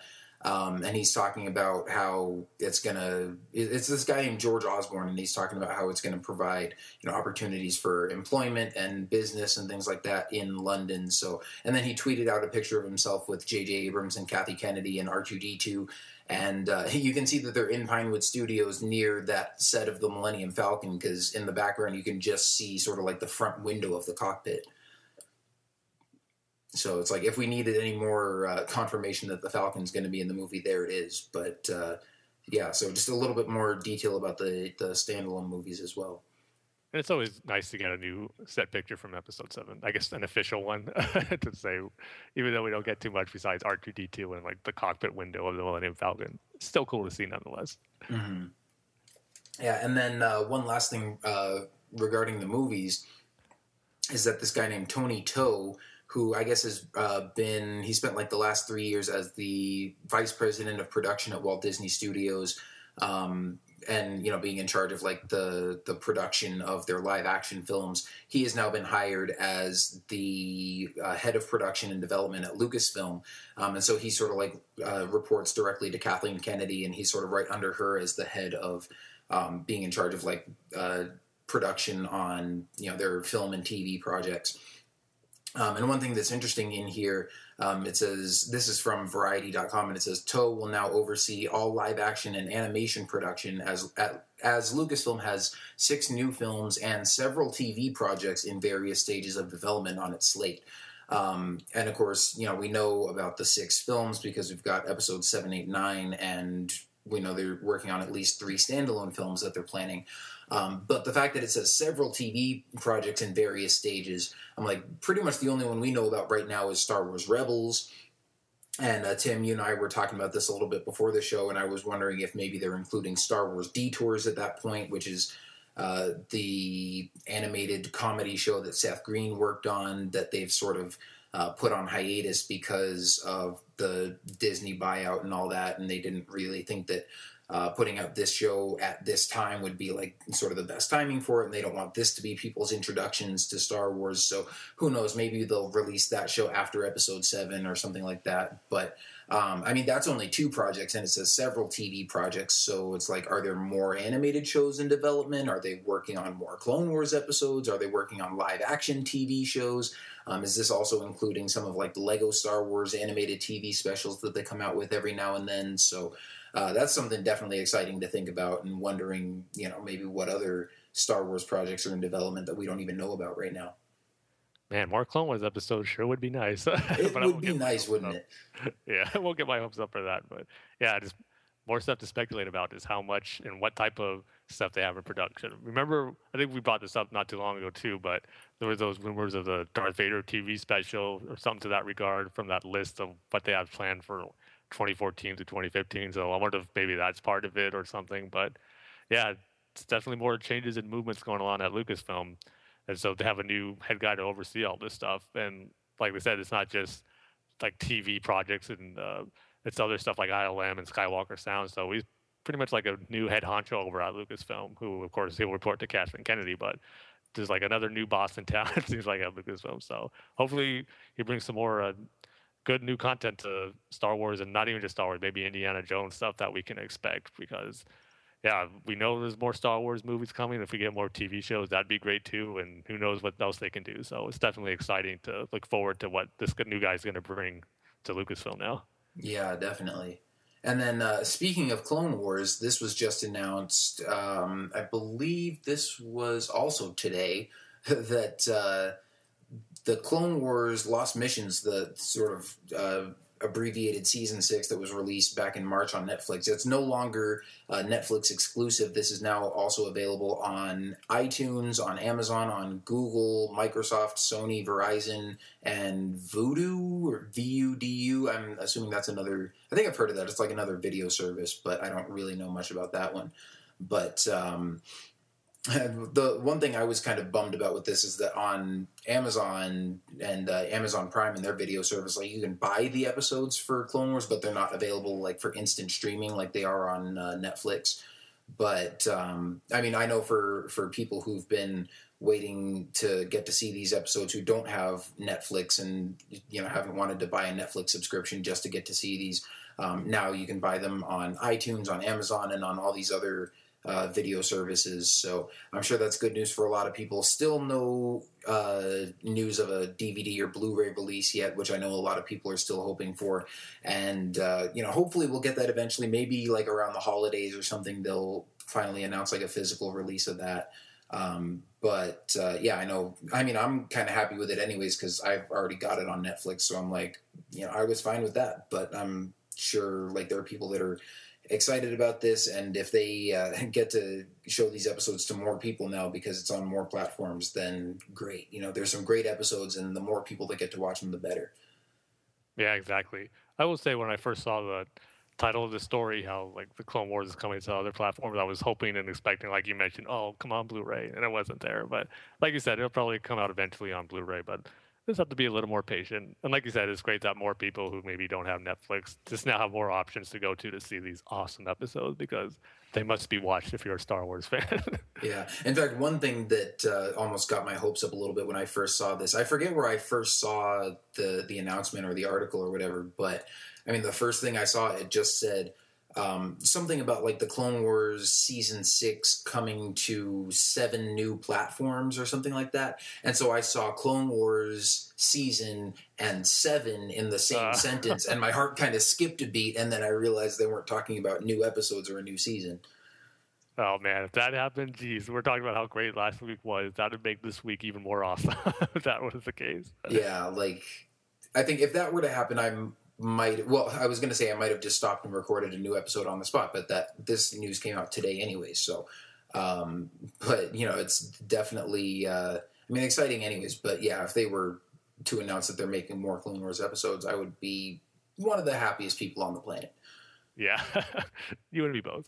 Yeah, but, I mean, I'm happy with the Lost Missions, and that was definitely a great way to even, you know, give some more closure to the series and just get to see a few last adventures before the show ended for what we think is for good. You never know what the future might bring, but yeah, I'm just glad we got those, and you know, now people can watch them on more platforms. So, you know, and we still got the Darth Maul comic too. So that too, and yeah, definitely looking forward to the second issue of that coming out in a week or so. Yeah, I want to say that comes out Wednesday the 18th. We can definitely say this month, that's for sure. yeah, definitely. Well, they're going to be coming out one a month. Yeah. For the rest of the summer, like May, June, July, August. So I know we're both excited about that, and definitely going to be reading the rest of those too to kind of see how Darth Maul's Clone Wars storyline wraps up. But so that's the brief bit of Clone Wars stuff, and then we've got a few things regarding Star Wars Rebels. One of them is there was a book con going on recently in New York, and there was a flyer or pamphlet or something like that had some information about Rebels in it that happened to indicate that the Star Wars Rebels series is going to be premiering in October, which is not really a surprise, seeing as how I think that's when all the seasons of Clone Wars started airing. And you know, kind this of is between September and October. I guess there were some that aired in October. I know when the series first started, I remember the first season aired like the first weekend of October, or you know, the first Friday or something like that. And so on this pamphlet here, it just says Star Wars Rebels premieres on Disney XD in October 2014. So again, I mean, I guess you could count this as official confirmation, but we haven't really seen like a press release or anything like that from Lucasfilm or Disney, and no solid release date yet. It just says October, but I think this is pretty credible. Yeah, I could definitely see it happening then. Even though I was hoping it would be a late August, early mid-September premiere date, but October is definitely like not a stranger to episodes or even series premiering. So yeah, if it says it there, well, probably just a matter of time before we get the official announcements that it will be October and a specific date, hopefully. So we can just mark that date on the calendar and just anticipate its premiere. Yeah. Now I'm still wondering if if they're still going to have a 1 hour special to kick off the series that they said was going to air on Disney Channel over the summer. And of course I guess it's not officially summer yet. That starts on like the 21st or something. But, we're into June now. We still haven't heard anything about that. And it's been a while since we've heard anything about that. So I'm wondering, like, are they still planning to start that, air that special in the summer? Or is that just like sort of what the series premiere is going to be in the fall or something like that? But hopefully we get some more details about that soon. Yeah, it's got to come in the next few months during the summer. Because we're getting ever closer to that fall or late summer premiere date. So it's only a matter of time. Yeah, well, I'm sure we'll find out about that sooner than later. But, hopefully we'll get a premiere date or something like that pretty soon. Also, Billy D. Williams, we heard some sort of rumblings going on earlier that he might be involved in Star Wars Rebels as Lando. Like, he had kind of mentioned it at a convention earlier. And it was like he said he was involved in Rebels, and then his manager was like, oh, no, he's working on this other show called The Rebels on, I don't know, it was like on Netflix or something like that. And there was kind of some confusion, like, is he in Rebels, is he not? Who sort of let this slip? Well, it seems like now we've sort of got some even more solid confirmation. And this was when he was being interviewed by James Arnold Taylor at Star Wars Weekends, and he pretty much confirmed right here in this show that he was doing at Star Wars Weekends for the audience. He said that he was involved in Star Wars Weekends, or Star Wars Rebels, I'm sorry. He said, he was enjoying working on Star Wars Rebels. So I think that's about as official confirmation as you can get. I mean, again, nobody has come out and denied it, and this comes straight from the man himself. So we don't know for sure if he's going to be playing Lando or some other character, although obviously the assumption would be that he's playing Lando. But yeah, I guess we'll just have to wait and see when that series comes out, or maybe, we'll get an official preview or clip or something like that before the series. But it would definitely be exciting to see Lando and any other original trilogy or prequel trilogy characters, returning to make appearances in that show. This is like one of those rumors where you're just kind of for sure that it's going to happen, but it hasn't been officially confirmed. Almost like Mark Hamill, Harrison Ford, Carrie Fisher returning to Episode 7, because you've heard about this so much and it's been out there. Billy D. Williams' camp and just other reports that have been online saying that he's going to be in it, and now he said it himself at Star Wars Weekends that he's enjoying the fact that he's involved with Star Wars Rebels. I think even James Arnold Taylor made a comment about it too and confirming that he's involved with it. So all we're waiting now is just that official confirmation from Lucasfilm. So again, is that 99.9 point another 9 certainty that he's going to be in it. So, but see, I'm thinking if it's going to be a while before we get that official confirmation, because part of me thinks maybe he's one of those guest spot characters that they're saving for the end of the season, kind of like what they did with Clone Wars with Boba Fett and Darth Maul. So maybe it's going to be a while till the end of the season till we know for sure if Lando's going to be in it. So who knows? But it seems like they should at least confirm it pretty soon, because almost everybody who is interested in Rebels knows that Billy D. Williams is probably going to be in it at this point. Yeah, well, you know what? I kind of hope that's not the case, just because I'm pretty sure I've said this before, but I mean, there were some times on the Clone Wars when, I loved seeing Qui-Gon or Admiral Akbar or Captain Tarkin or anybody like that was in the original movies, or Chewbacca, characters like that from the films that they added into the Clone Wars. But I would have loved it if they had kept some of those appearances a surprise. Obviously, when it's something as huge as Darth Maul coming back, I know they're going to hype that up ahead of time. But, when they put out a press release ahead of time saying, like, hey, Qui-Gon Jinn is returning to, or, Liam Neeson is returning to voice Qui-Gon Jinn in the Clone Wars, it's like, okay, that's cool. But when he's not, like, the main character of the episode, when he's just, like, sort of a cameo or, a guest appearance, he's in, like, a 2-minute scene with Obi-Wan as a Force ghost, and it's really cool to see him again, but I would have loved if they had kept that a surprise, and I'm just sitting there watching the episode for the first time, and then you hear his voice and go, holy crap, that's Qui-Gon! I would have loved it if they had just, like, kept that stuff under wraps more. Now, at the same time, I understand that they're trying to get more viewers and, trying to hype this stuff up ahead of time so people will watch the show. But at the same time, I think they're taking away from the experience a little bit for the fans who are already going to be watching it. And I kind of feel the same way with Lando here. I mean, the fact that maybe Billy D. Williams just let it slip. But if they're talking about it this far ahead of time, I'm not really expecting Lando to be a main character on the show, but maybe he'll be a recurring character, or maybe he'll be a guest character for 2 or 3 episodes. But if it's just a brief appearance in one episode, like, I really hope that they wouldn't spoil something like that this far ahead of time, because it would be really cool to be surprised just by that nice little cameo moment.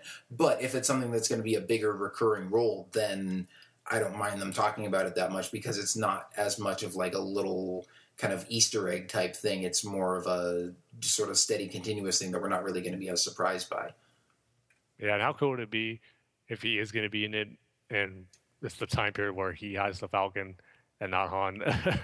Or maybe we'll actually, if they ever get to the point, if they want to bring like the main characters from the original trilogy like Han Solo, when we see him lose the Falcon, there's tons of possibility they could do with Lando in this series. So hopefully when it gets confirmed that he is in it, it'll definitely be something I'll be excited to see how they handle the character and seeing him in his younger days, hopefully with the Falcon. It should be interesting and fun.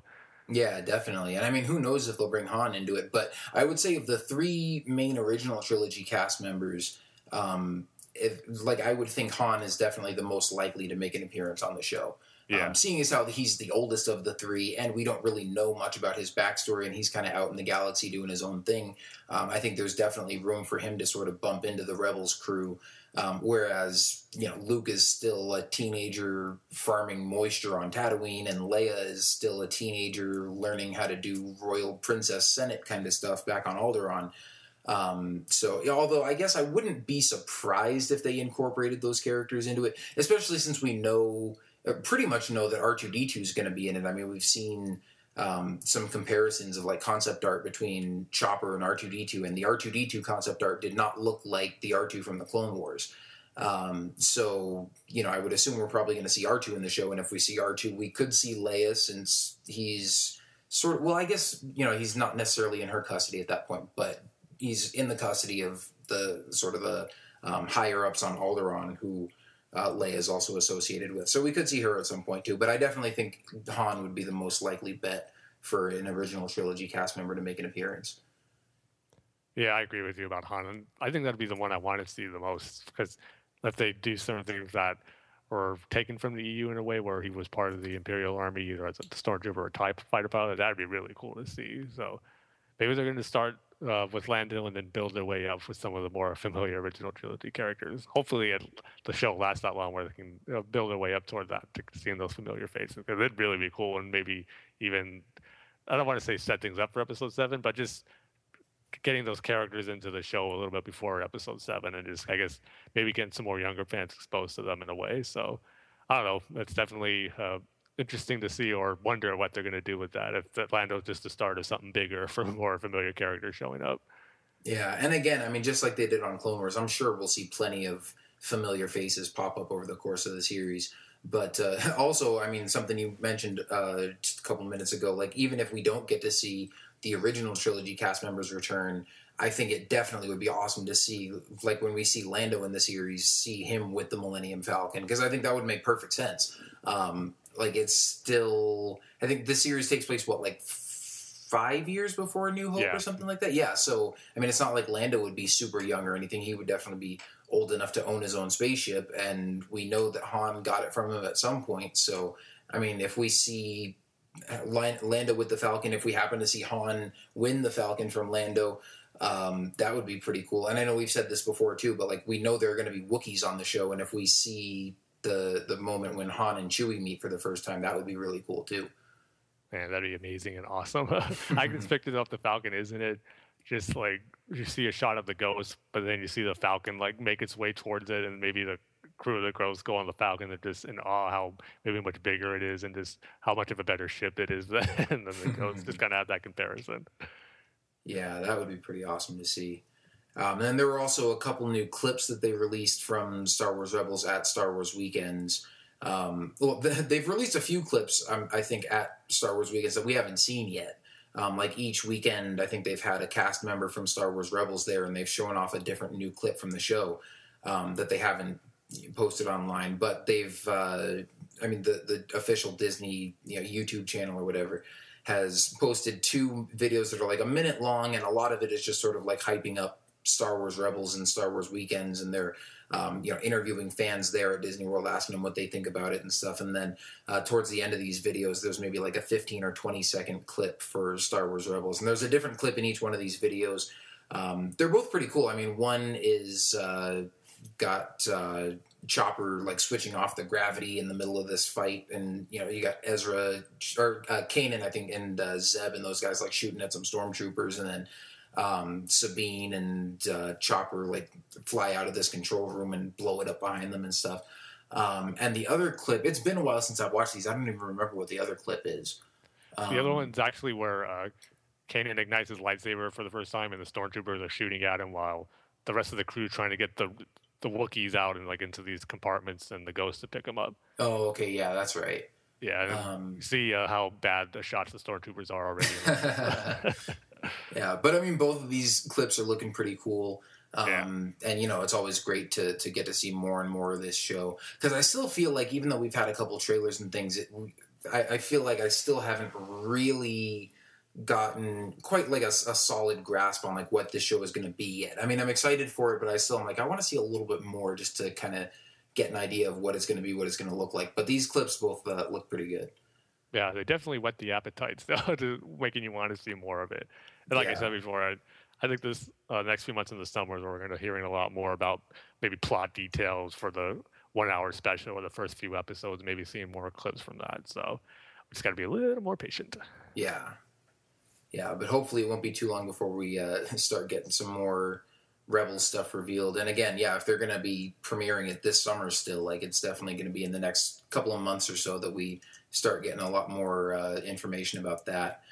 But on to our last big thing for this episode, which I know, Tim, we've been looking forward to for a long time. Oh, yeah.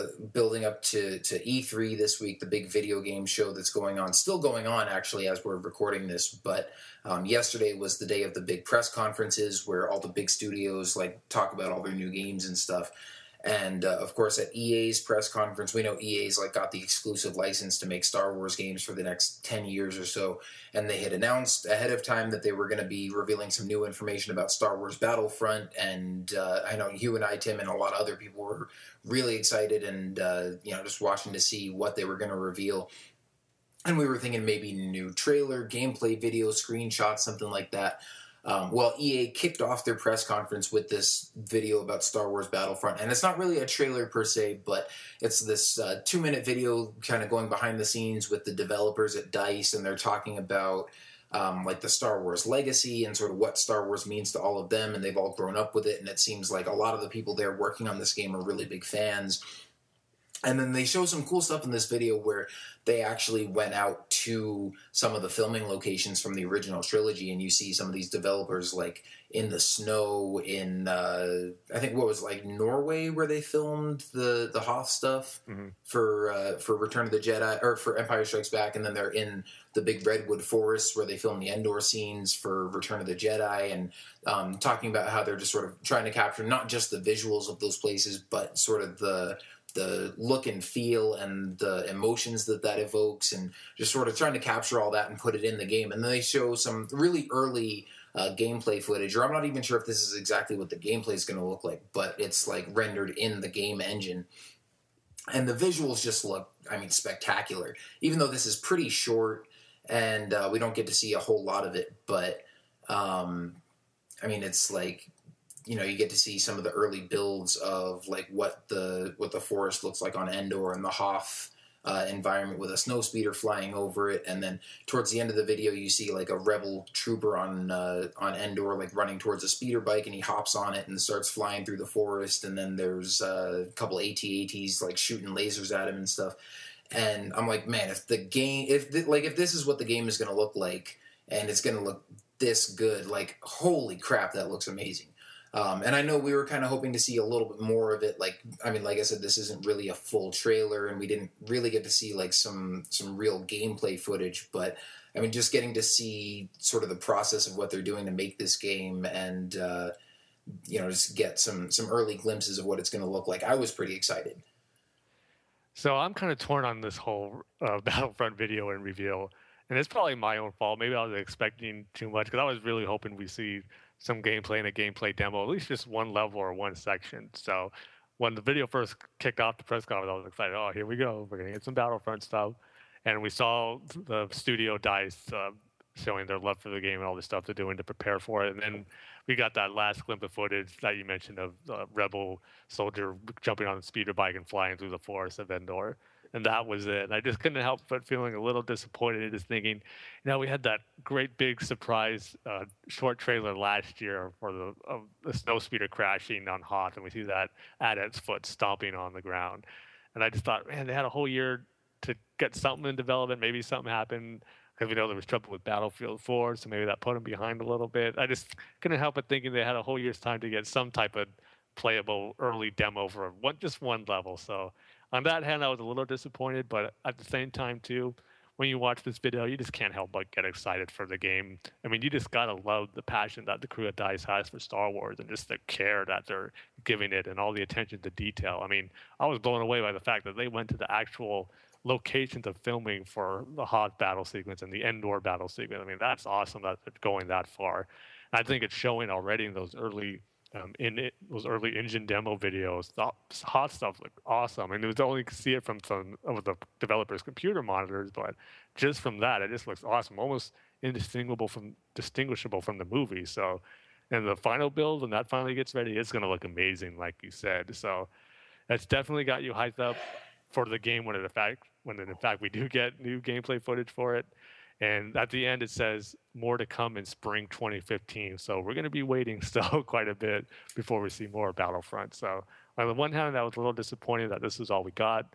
But then at the same time, the crew's doing a great job. It's looking awesome. And I think by the end of the day, when we get the game, it's going to be an amazing Star Wars experience. And I just can't wait for it. I think that's maybe why I was a little disappointed, because it seems still so far off for the final game that to get something to even get us more hyped up, like a playable demo, and just get to see how the battle's going to be in this new next-gen graphics on the Frostbite engine. It just would have been amazing to see at the C3 to get us even more hyped. But we didn't get it, but at the same time, you know it's going to be great when it finally does.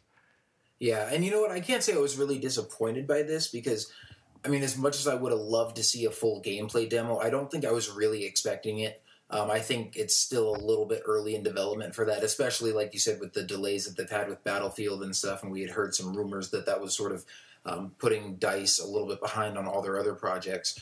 And so I guess coming into this, I was pretty much expecting either a longer cinematic trailer or something exactly like this. And even though I would have loved to see, you know, some more in-depth gameplay footage, that would have just sort of been an added bonus for me, and this was sort of about par for the course in terms of what my expectations were. I mean, if we had seen anything less than this, like if it was just the developers talking about, you know, their love and passion for Star Wars and sort of how they're making the game, but without showing any of the in-engine footage like they did, or if it had just been someone coming on the stage at E3 to talk about it without actually showing any, you know, any of this sort of conceptual stuff that they did, then I would have been disappointed. But I mean, as far as seeing in-game stuff, this was about as far as I was expecting. And it would have been great to see a cinematic trailer too, but at the same time, I'm like, I'm already really excited for this game, and you know, I know whatever I see in a cinematic trailer isn't actually going to be what's in the game. So, I mean, that would have been cool to see, but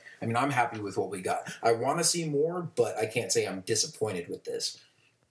Yeah, like I said, it's probably my own fault for getting my hopes up too high and expectations for what I wanted to see from it. But yeah, I mean, I just love what they did show. I mean, that transition where you're seeing the actual redwood forest of Endor, and then it transitions to the actual in-game footage. It was almost seamless. I mean, you can tell, yeah, it's a game, but it's as well. Hopefully not as good. Hopefully, it looked better. But it just looked awesome seeing that footage of Endor and just how awesome the environment is. I mean, that's only 2 planets we saw. Can you imagine all the rest that we're gonna get?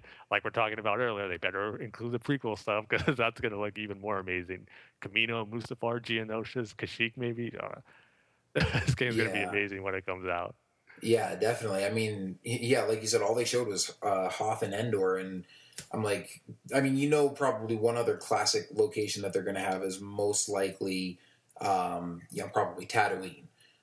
But yeah, then stuff from the prequels, like you were saying, Kamino, Geonosis, Naboo, Mustafar, all this other stuff that you had in the previous Battlefront games. I mean, I'm not saying that they're going to like redo every level from the previous games, but I would think that with the amount of content you have to draw from in the prequels, like you have to include some of that stuff, especially because there are more planets in the prequel trilogy and there are more battles in the prequel trilogy.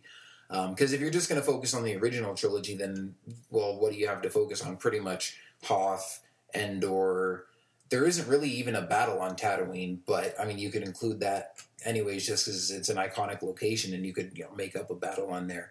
You're really limiting yourself if you do that, big time. Yeah, and then there's like Cloud City, and obviously some space battles. You could maybe make a level set inside the Death Star, which they did in Battlefront 2. But I mean, there's a whole lot more to explore in the prequels with, I mean, Coruscant, Geonosis, all those other planets that we just named. So, and you know what? I'm sure they're going to include that stuff too. I mean, this is just like a couple of levels that they're showing us early demos of, and I'm sure they also wanted to show off the fact that they're going to those places, and there isn't really anywhere you can go and photograph to sort of capture the feel of Coruscant, because it's all computer generated, and they built some scale models for certain areas of it as well, but it's not like you can just go to Coruscant and sort of immerse yourself in that environment.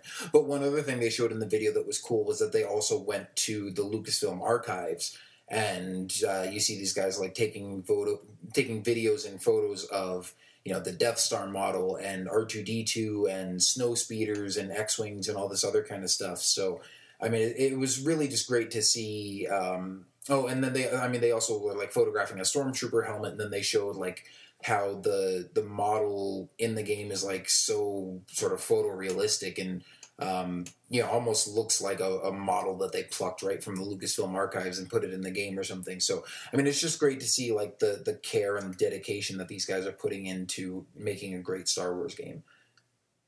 Yeah, I mean, when you said about them going to Lucasfilm, I thought that would be the extent of them like getting much references and information to make the game. But like I said, blown away that the fact they actually went to the filming location, which this even shows how much care they want to put into this game, and it's how they really want to get it right. So yeah, it was just great that they included all that stuff in the video. So I'm probably being too nitpicky here and saying I'm being disappointed, but I just can't help but shake that feeling. So, but in the end, yeah, still, I guess, a good introduction for it. I mean, I don't know. For some reason, I got more excited when I saw the trailer from last year, maybe because it was so unexpected and just the fact that Battlefront is coming back, and that trailer was so cool, even though it was short.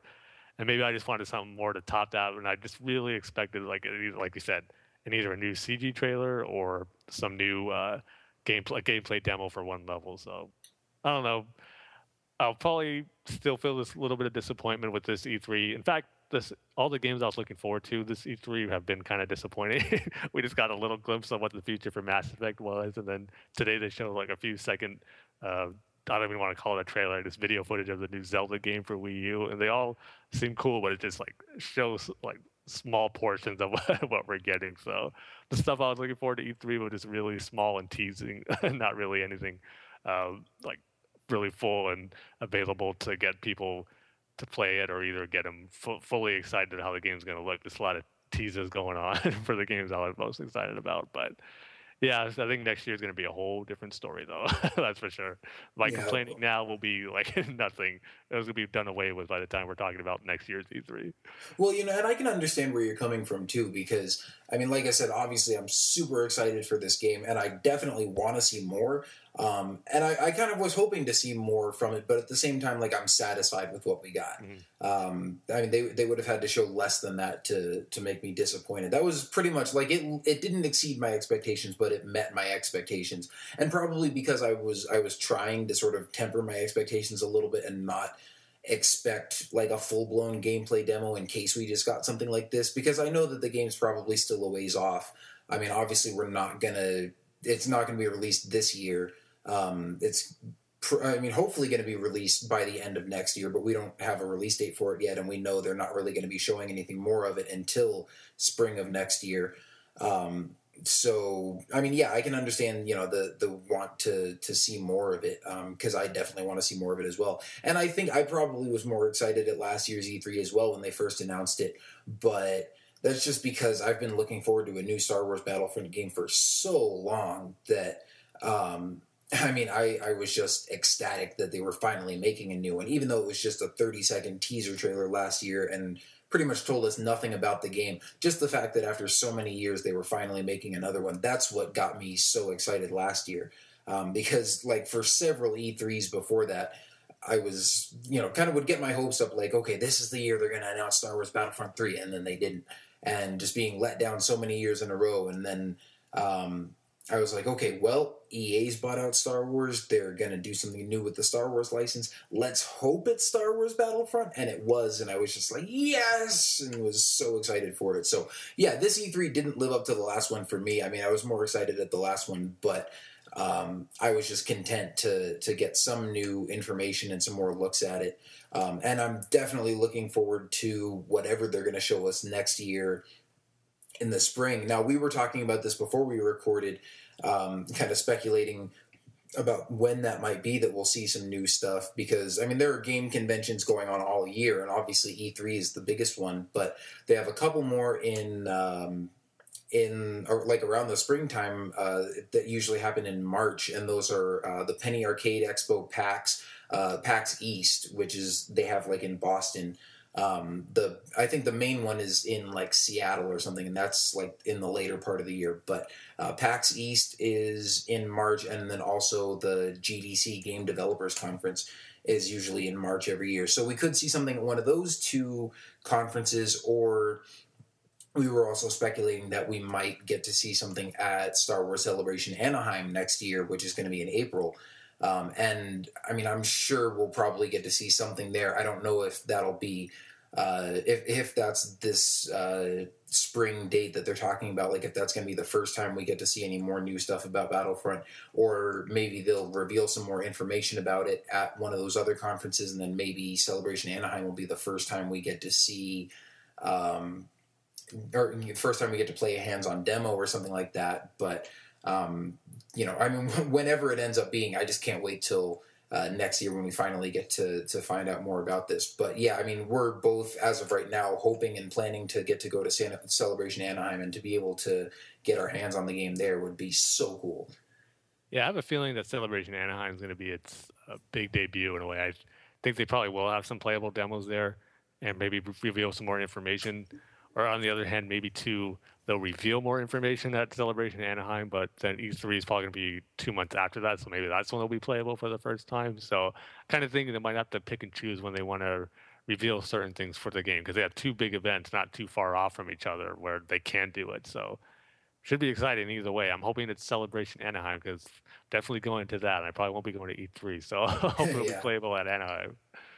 Yeah, and I mean, then the other thing too is, we know that there's at least one other Star Wars game in development right now at Visceral Studios, and we've talked about how they got the creative director from Naughty Dog to come, or who is working on the Uncharted games, to come and be the head creative director on this game.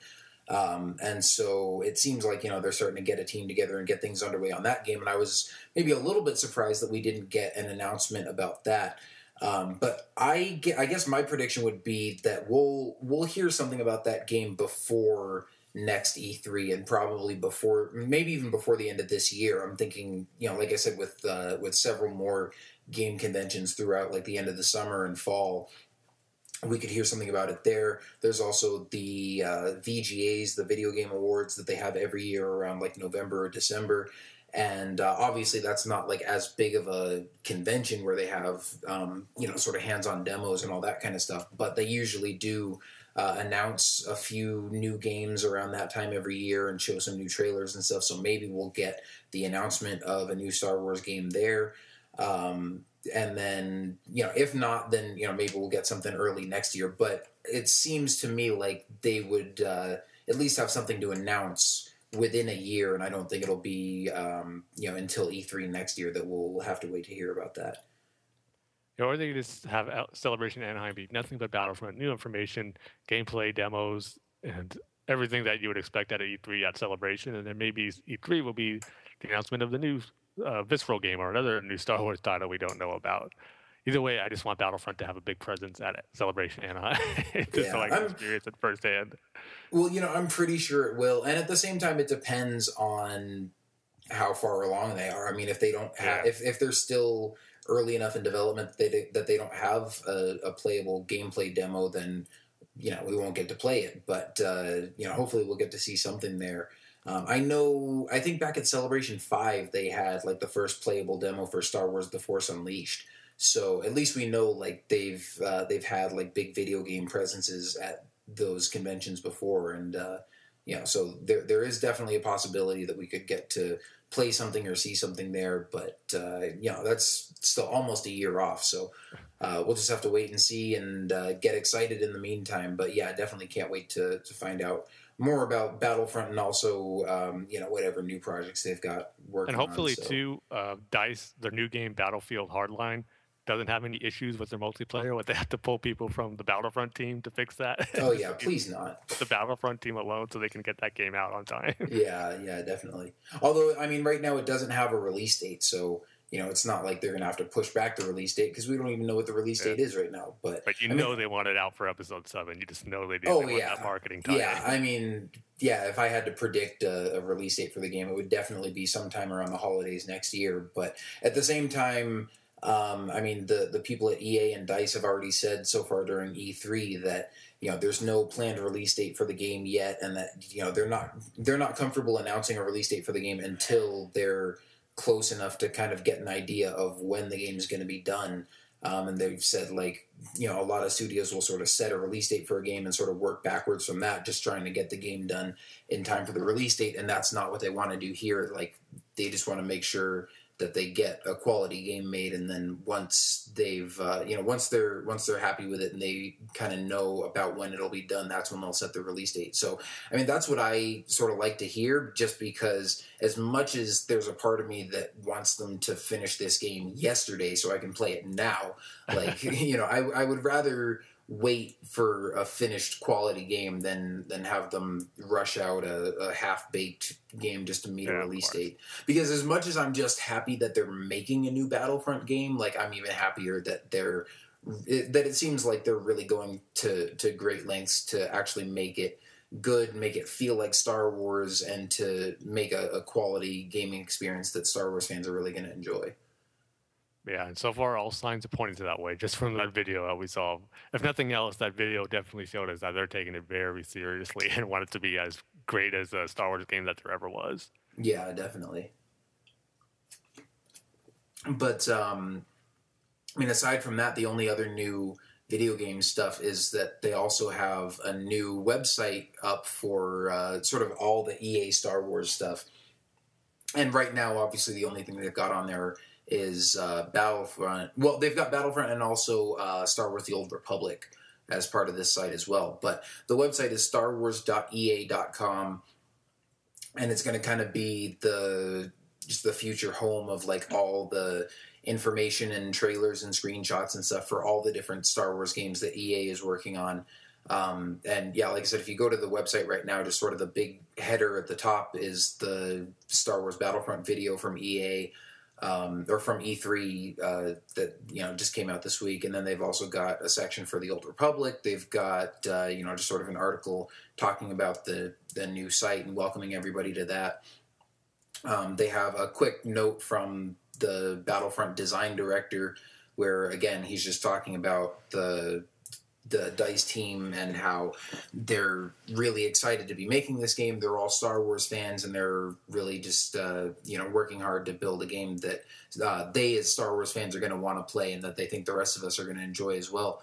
And that, again, reiterating that this is just the beginning of a new adventure, and we're looking forward to showing you more in the spring of 2015. So it definitely sounds like we're going to be seeing a lot more of this game next year, and that it's still pretty early on right now, but there's going to be some big stuff coming up soon. Yeah, so definitely bookmark that site, because they're probably going to have a lot of first announcements there for new games, and even the games you haven't even heard about yet. Because right now it's pretty bare bones, like I said, just Battlefront, Old Republic stuff, and just the announcement of I'm blanking on her name right now, but I think Amy Hennig, who was working on the Uncharted series, that's the only other story they have on there right now. But it's definitely probably going to be filled with a lot more content in the years to come, that's for sure. Yeah, and you said bookmark this site. I already did. Yeah. Maybe I should take my own advice and do that right now, too. You probably should, Tim. But yeah, that's something I'll definitely be keeping an eye on periodically. But yeah, and E3 is still going on right now, so who knows? We could maybe find out some more Star Wars information by the end of this week, but I doubt it, because like I said, the first day of E3 is usually when they reveal all the big information and all the new games and stuff. So I think that's pretty much it. But if we do happen to get some more Star Wars news by the end of this week, then it'll be a pleasant surprise, to be sure. But we'll still be keeping an eye out. Yeah, I'm not getting my hopes up. I think that's it.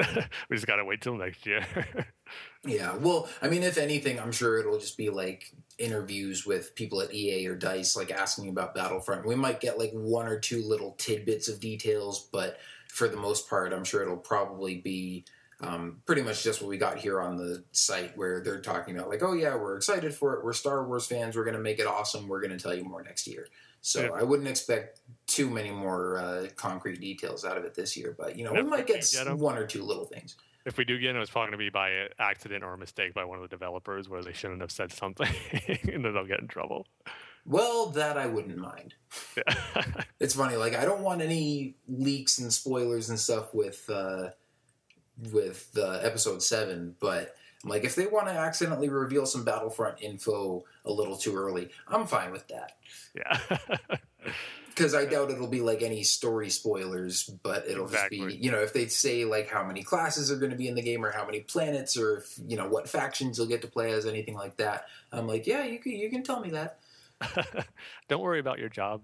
Just give us the information.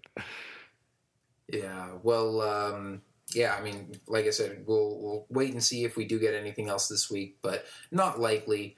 As for the Episode 7 stuff, we very well may keep getting more news and rumors flooding in over the next couple weeks, just like we did for the last couple of weeks. So we'll obviously be keeping an eye out for that, as we always do.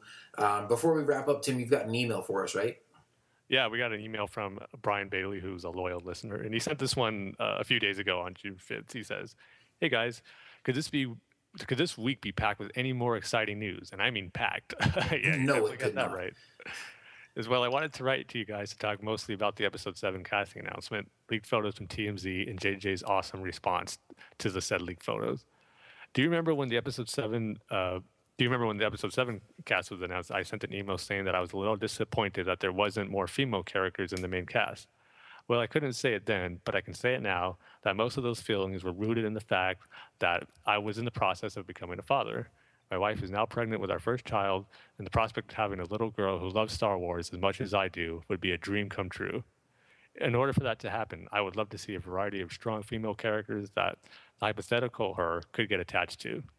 Well, those possibilities were greatly increased as Lucasfilm announced that Lupita Nyong'o, who won the Best Supporting Actress from 12 Years a Slave, and Gwendolyn Christie will both be in Star Wars Episode 7. I would love to see Lupita play Asajj Ventress in Episode 7. I think she could pull it off quite easily, and the resemblance makes perfect sense. If you have seen Gwendolyn play Brienne of Brath in Game of Thrones, then you know how well she would be able to pull off an incredible strong Jedi while still maintaining her femininity. With the additions of those two actresses, and if they would give Daisy Ridley a pink lightsaber, the next generation of Star Wars fans will be in great balance across genders. Next, let's talk a little bit about the 40 images someone leaked to TMZ this week. I love the giant pig transport. I'm sure you noticed the resemblance to the original Ralph McQuarrie designs. The X-Wings in particular look pretty sweet.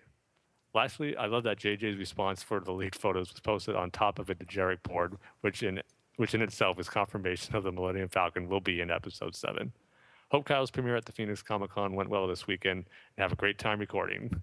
Well, thanks, Brian, and congratulations on becoming a father. I'm sure you're going to do a great job raising a new Star Wars fan, so definitely glad that she's have some new Star Wars movies to look forward to as she grows up, so that's really cool. Yeah, congratulations, and again, thanks for your support with the film stuff. Definitely had a great premiere and a great time at Comic-Con. And thanks for continuing to send in your thoughts. Like you said, Tim Bryan's one of our most constant emailers / tweeters. But yeah, I mean, definitely a lot of good stuff in here and a lot of stuff that we covered during the show. And yeah, I can definitely understand that sentiment of like wanting to see more female characters in there, with the prospect of possibly raising a little girl and trying to get her into Star Wars.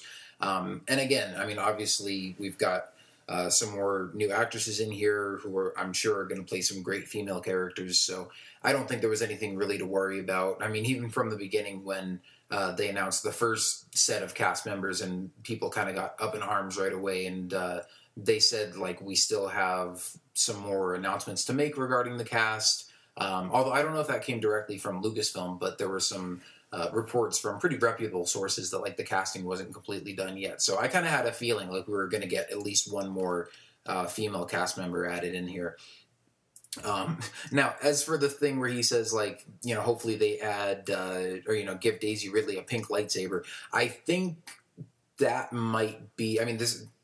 Don't just take my word for it on this, but I kind of get the feeling that would be something that maybe would sort of set off some fans, or maybe rub some fans the wrong way.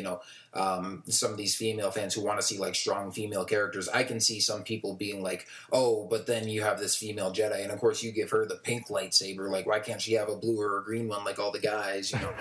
So I don't necessarily know that that's a good idea per se.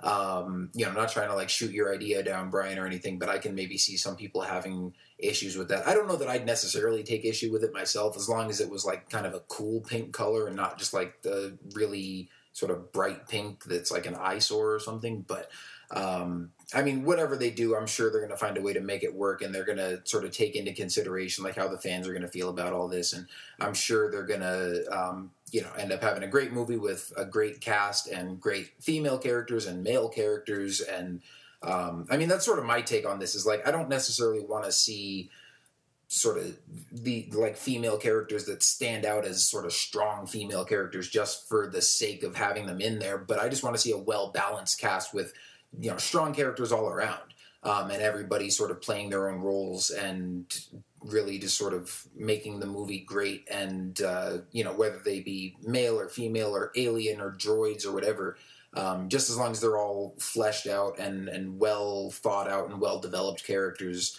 and sort of strong characters in their own right. But if you have a female character who's more of like a soft feminine character and that works with the story, I mean, that's fine. She doesn't have to be like super tough and cool and everything. So, I mean, whatever they end up doing, I'm sure they'll do a pretty good job with it. But yeah, I definitely can understand why you and a lot of other people are excited to see some more female cast members added here. Yeah, you said it best, where as long as all these characters, regardless of their gender or their race or whatever, as long as their characters serve the story well, that's all that's important. I mean, like, I understand some of the fans' complaints when they sort of got the casting announcement saying how there wasn't enough female representation in that casting announcement initially. But at the same time, it's like, maybe this, I mean, we kind of, like you said, we expected the announcement to come that there was more casting, but I just knew all along that everything they're doing is just serving the story that they want to tell, regardless, like I said, race or gender or all that stuff. They're casting these characters for a reason, and it's for the story, and that should be the most important thing. So now that we got 2 more female leads, it's great, and I'm sure it's because of the story and not just for the sake of having more diversity in the cast. I think it's just all to serve the story, because in the end, that's all Star Wars fans want to see: great characters serving a great story, and I think we're going to get that. Yeah, as we said before, in JJ we trust. Exactly, yeah. Well, thanks again, Brian, for writing in. And again, you've heard our thoughts on a lot of this other stuff regarding the set photos and the Ralph McQuarrie designs and all this kind of stuff. It's all really exciting. It's great to see all this stuff. Even if it wasn't all revealed as J.J. Abrams and Lucasfilm planned, but hopefully the next time we see some photos, maybe it'll be some official behind-the-scenes photos posted on StarWars.com or something. But obviously, some really exciting stuff going on, and hopefully it won't be too long before we get some more pictures or information or Rebels trailers or whatever the case may be.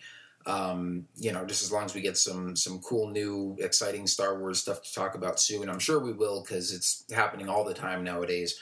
But we got spoiled this week, man. Yeah. I don't know if we'll get it at quite the pace we did this past week, but I don't know. Then again, I might be okay with that, because I had other stuff going on and was like, there's so much Star Wars stuff going on right now. I should stop and record an episode, and I kind of can. It won't be a time where it's slow in just our personal lives where we have nothing going on. It'll be slow news, but when we're busy with other stuff, that's when all the other big news are going to drop one at a time. Yeah, exactly. But you know what? I'm not complaining, because I'd rather have some Star Wars news than no Star Wars news. Yep. So, they say no news is good news. I don't think that's true in the case of Star Wars. No, it couldn't be further from the truth. Yeah.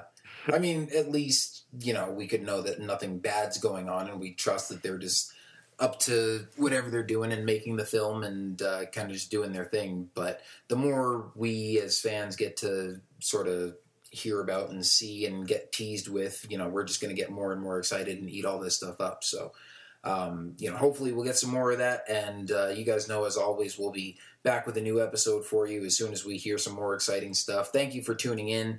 This episode didn't turn out to be quite as massive as we thought it would, but that's all right. We won't have to make you sit through another 3-hour episode, but it's still been a decent chunk of time that we've got to go over all this stuff and talk about some great stuff. So thanks for tuning in. As always, you guys know you can contact us through email at starwarstsc@gmail.com. You can find us on Facebook at facebook.com/Star Wars The Saga Continues. And that's the first time I've said that smoothly in several episodes, so I'm proud of myself.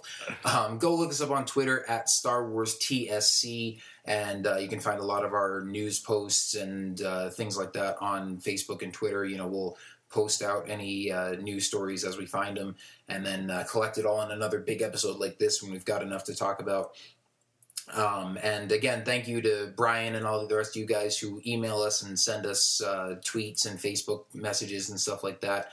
It's great to hear from you. Keep it up. Again, I will definitely keep you guys posted as soon as I've got my Star Wars fan film up online for you guys to enjoy.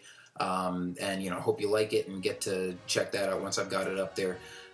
So that's going to do it for us this week. We will see you next time, and may the Force be with you. See you next time, everybody.